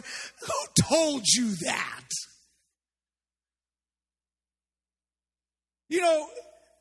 Doesn't take long for a parent to realize the pain of knowing that the relationship with their son and daughter isn't what they thought it was going to be. You didn't have children so that they can leave you and be estranged from you. God didn't give you those sons and daughters so that now your relationship with them has become so fractured and dysfunctional that you can't connect with them. Tonight at the 5 o'clock service, I'm going to be talking about the 7 things every family needs to succeed. You want to succeed this year? You need one of these 7 things. Really? I don't recall as I've read my Bible the 7 things that I need for my family to succeed. Huh. I mean, if this was really biblical teaching, wouldn't we all already know those 7 things? One of these 7 things have been tested, tried, and proven. I'm going to talk to you about the process of healing. I'm going to tell you how God, the 5 stages of healing. In this message, I'm going to speak a little more about it tonight. I'll have a little more time. But I want you to know this, that it is so important that this year you get things right with your children, because you ain't ready to die. You ain't ready to sit down on this. Now, this is all law. This is the wrong use of the law, too. couch and say, I've already raised them. They have their own families, but you ain't ready to die. Well, you know what? They won't listen to me. I'm telling you, you ain't ready to die. Well, you know, they've left me. You ain't ready to die. Someone has got to make the first step. Someone's got to take that first step. There's a son in this place. I've come to tell you, you need to be like Joseph. You need to bring restoration and healing to your father. Look what the Bible says. Genesis 45:26. Jacob's heart stood still because he did not believe them. But when he told him all the words which Joseph had said to them, the spirit of Jacob their father revived. You are aware of the fact that at that point in the story in Genesis, Jacob had believed that Joseph was dead. And you know why he thought he was dead? Because his other sons sold him into slavery and then made it look like he'd been torn to pieces by a wild animal by taking his coat of many colors and dipping it in blood. And so, as far as Israel knew, Joseph was dead. Okay, well, it turns out that he wasn't, and that God had sent him ahead into Egypt ultimately to save his family. And at this point in the story, Joseph had revealed himself to his brothers as his brother and told them, go tell my father I'm alive. Okay? So this is the story of how Joseph's, report, the report that Joseph is alive was being told to their father. This wasn't Joseph going out and going, my dad and I, we just haven't gotten along ever since I was sold into slavery, and it's terrible. I hate the fact that he never calls me, he never writes, and I'm going to be the bigger man, and I'm going to reconcile with my father. That's not what the story's about at all. Jacob said to Joseph, Joseph, now I'm ready to sit down on the couch and die, since I've seen your face again and know you're still alive. See, Jacob was on the couch, bummed out, broken down, because his son Joseph wasn't around. He was wondering what he was going to do. You don't even know the story, do you? Jacob was on the couch, bummed out because his son wasn't around. He thought he was dead. He was bummed out. He needed a breakthrough. So he came to Potential Church, and at Potential Church, God spoke to him in a powerful way. Now he knows what to do. Now he knows that Jesus can see him through. Come on, somebody, I'm busting out a cool rap. You should give God praise. That was a rap? Oh, okay. Here's the point. Jacob was sitting on this couch, but when he saw his son, who he hadn't seen for 13 years, walk in the house, the Bible says his spirit revived. He came back to life. No, actually, at chapter 46 in Genesis, no, Joseph did not walk into the house. He still had duties in Egypt. You don't even know the story, do you? It's clear you have no clue what the Bible's about. You know why? There are some things that only a son or daughter can do for their parents that no one else can do. Your parents have high blood pressure. Maybe it's because they need the relationship restored with you. Parents are suffering from mental illness. Maybe they're struggling with migraine headaches. Maybe they're full of stress. It could very well be that there's a relationship that needs to be restored. I've come to tell you ain't ready to die until you restore your relationship with your family. And when you do that, you're going to experience divine healing. And 2003 will be a year like no other. Somebody give them praise because a breakthrough's coming to your family. He keeps saying 2003. It's 13. You ain't ready to die. Come on, Potential Church. Tonight, I need you to come back with a notepad and to take more notes.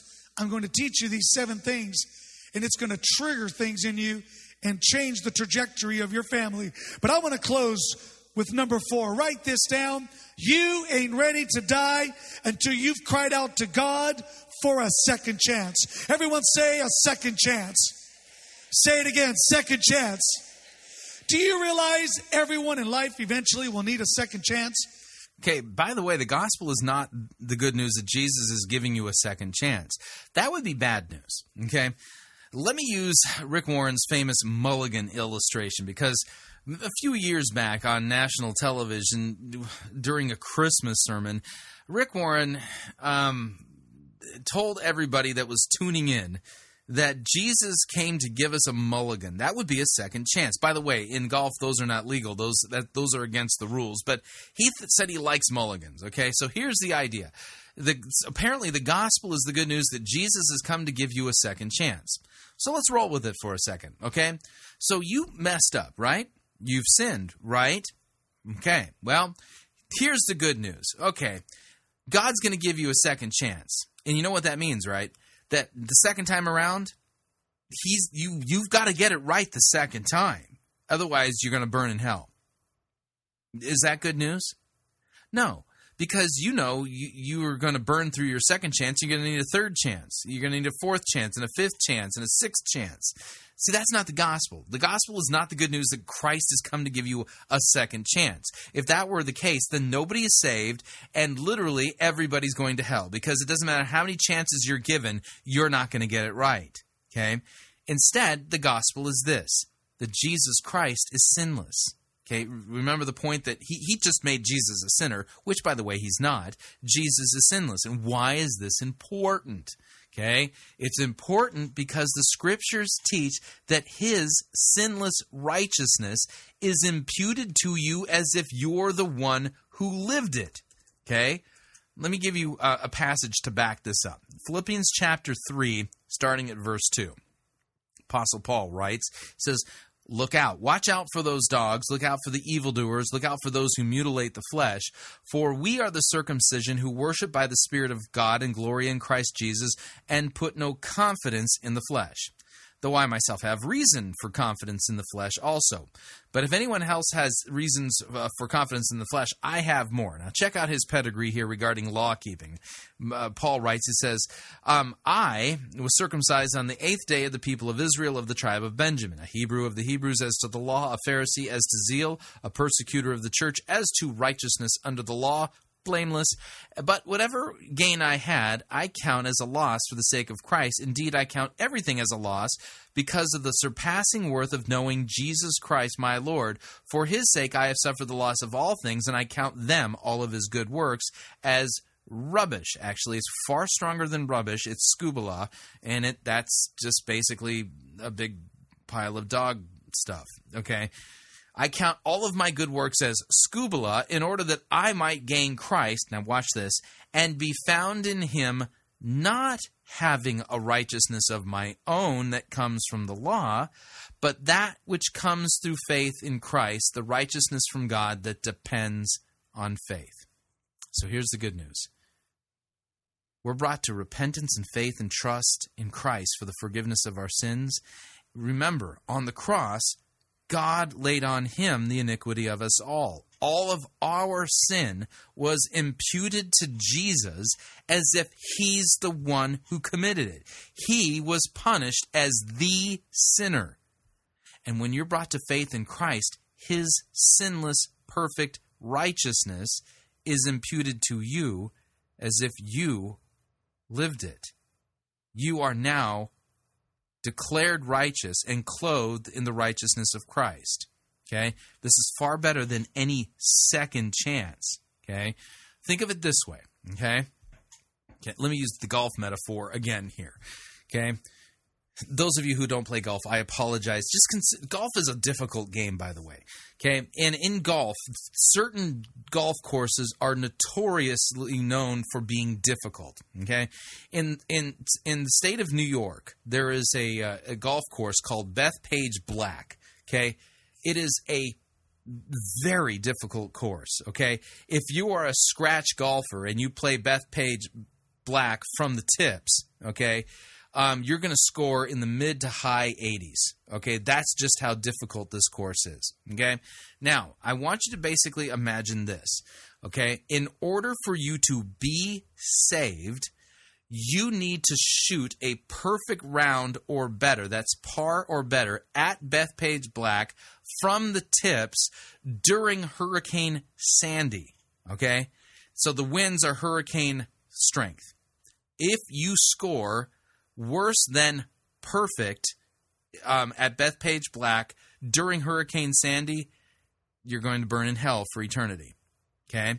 That's how it works out. Okay? That kind of gives you an idea. If you're going to be saved by the law, you got to keep it perfectly. That gives you an idea of just how difficult this particular feat is going to be. So everybody in humanity tries their best to, you only get one chance at this too, by the way. They try their best to score perfectly or better at Bethpage Black during the perpetual Hurricane Sandy that hangs out around there. No one's done it. And then comes onto the course Jesus. And you know what?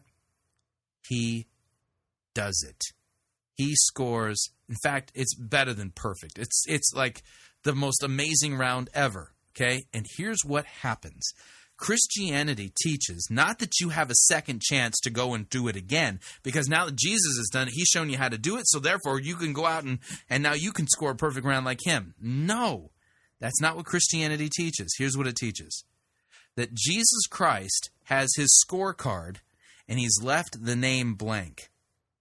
And he says to you, give me your scorecard. I'm going to sign it with my name. Here's my scorecard. Sign it with your name. You're saved.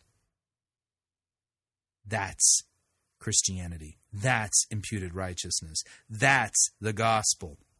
Claiming that Jesus is giving us a second chance, that ain't good news. That's absolutely bad news that damns you for eternity. And here's Sergio's preaching. And of course, he made Jesus a sinner earlier. So it's clear.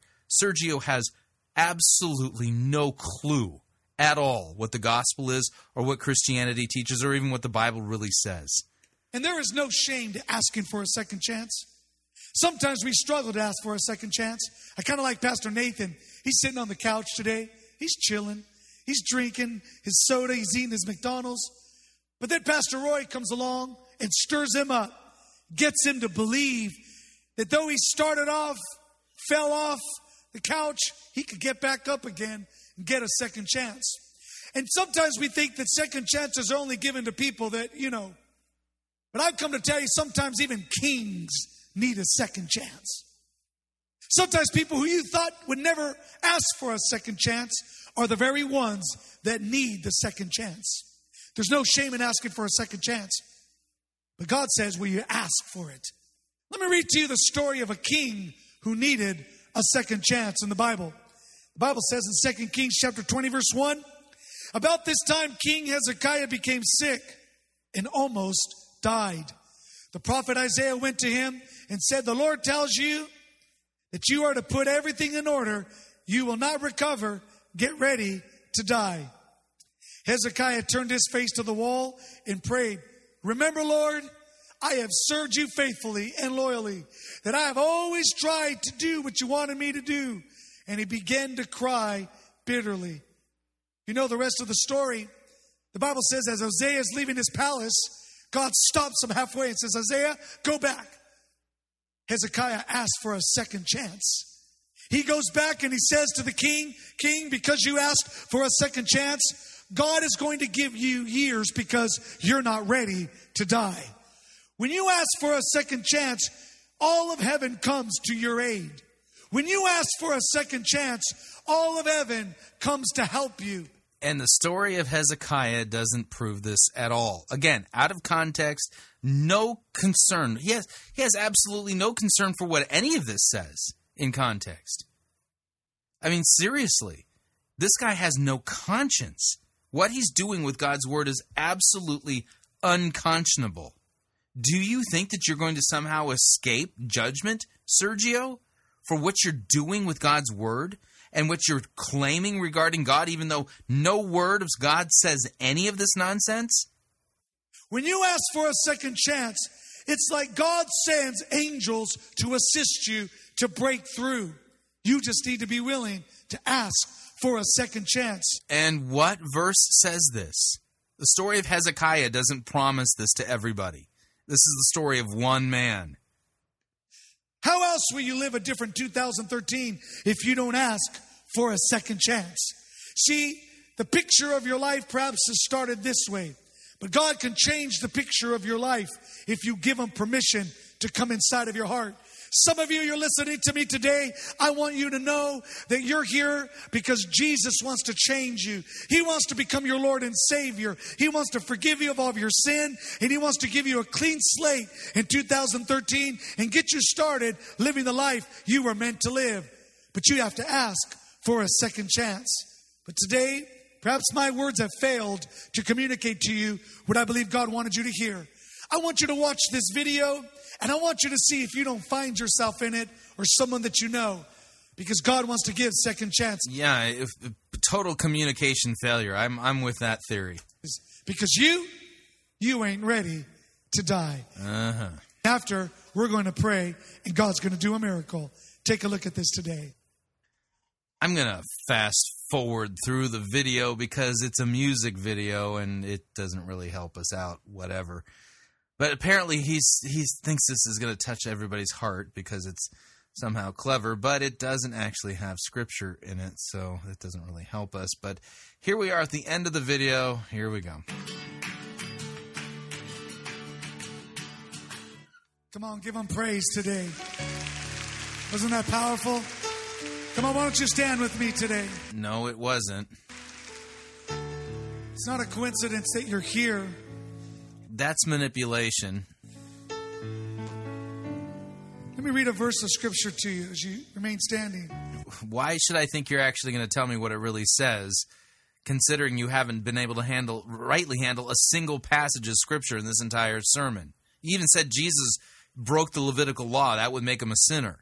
2 Samuel 22, verse 21 says, God made my life complete when I placed all the pieces before Him. Where are you getting this? This isn't what this passage says. Oh, I know. You're reading from the Message paraphrase, aren't you? We continue. God rewrote the text of my life when I opened the book of my heart to His eyes. That's not what this text says at all. You're reading from the Message, which isn't even a translation. Indeed, I've kept alert to God's ways. I haven't taken God for granted. Every day I review the way He works. I feel put back together again. Uh-huh. Again, this is from the Message. That happens when you say yes to Jesus.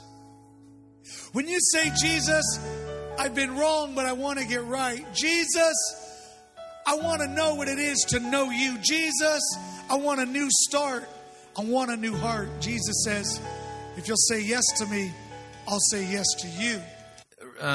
Passages, please, that say this. And it means that you're going to change your life. It means you're going to leave your old life behind. It means that you're going to say, this is all law. Can you tell me anything that Jesus has done for me, please?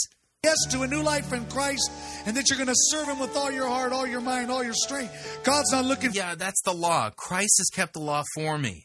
Perfection. Let me tell you, God would never expect perfection from you. He knows that you're... And yet Jesus says, be ye perfect as my heavenly Father is perfect. Still going to have issues, but He just wants you to be in His family so we can love you, nurture you, strengthen you, and become the new person you've been called to be. Yeah, this is as convoluted as Chuck Pierce's Prophecies. Maybe you're here today. And cue sappy music. It's the guitars. And you're a believer. Actually, the piano's been going on for a while. And you've disconnected from God. And you feel like, I love Him, but I've been away from Him. I want to come back to Him. I want my heart to get reconnected.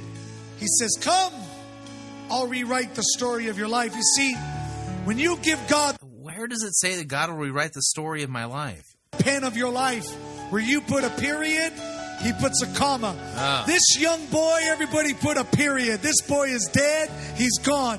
Jesus took the pen and said, no, I've come to put a comma where you put a period and finish the story of his life, because he ain't ready to die. Come on, somebody. Yeah, why am I supposed to be excited about that? All right, so that was Sergio de la Mora and Success in 3D Part 2 over at Potential Church. And so what do we learn today, folks? That Jesus apparently broke the Levitical law. That would make him a sinner in need of a Savior himself. Therefore, Jesus isn't your Savior. And worse, that Jesus came to give you a second chance, which basically means you're in eternal peril of the wrath of God, because even if God gave you 1,000 chances or 10,000 chances or 1,000,000 chances, you still wouldn't be able to get it right. Unbelievable. Yep, every time we tune into a potential church to see if they've earned the right to become a church again, because they're only a church in potentia, what do we learn? Yeah, they get farther and farther away from actually being a church, because they have no clue what the Bible's about. No clue whatsoever. Unbelievable. So what'd you think? I'd like to get your feedback. If you'd like to email me, you can. My email address, talkback@fightingforthefaith.com, or subscribe on Facebook, facebook.com/Pirate Christian, or follow me on Twitter. My name there, @Pirate Christian. Till tomorrow, may God richly bless you in the grace and mercy won by Jesus Christ, his vicarious death on the cross, for all of your sins. Amen.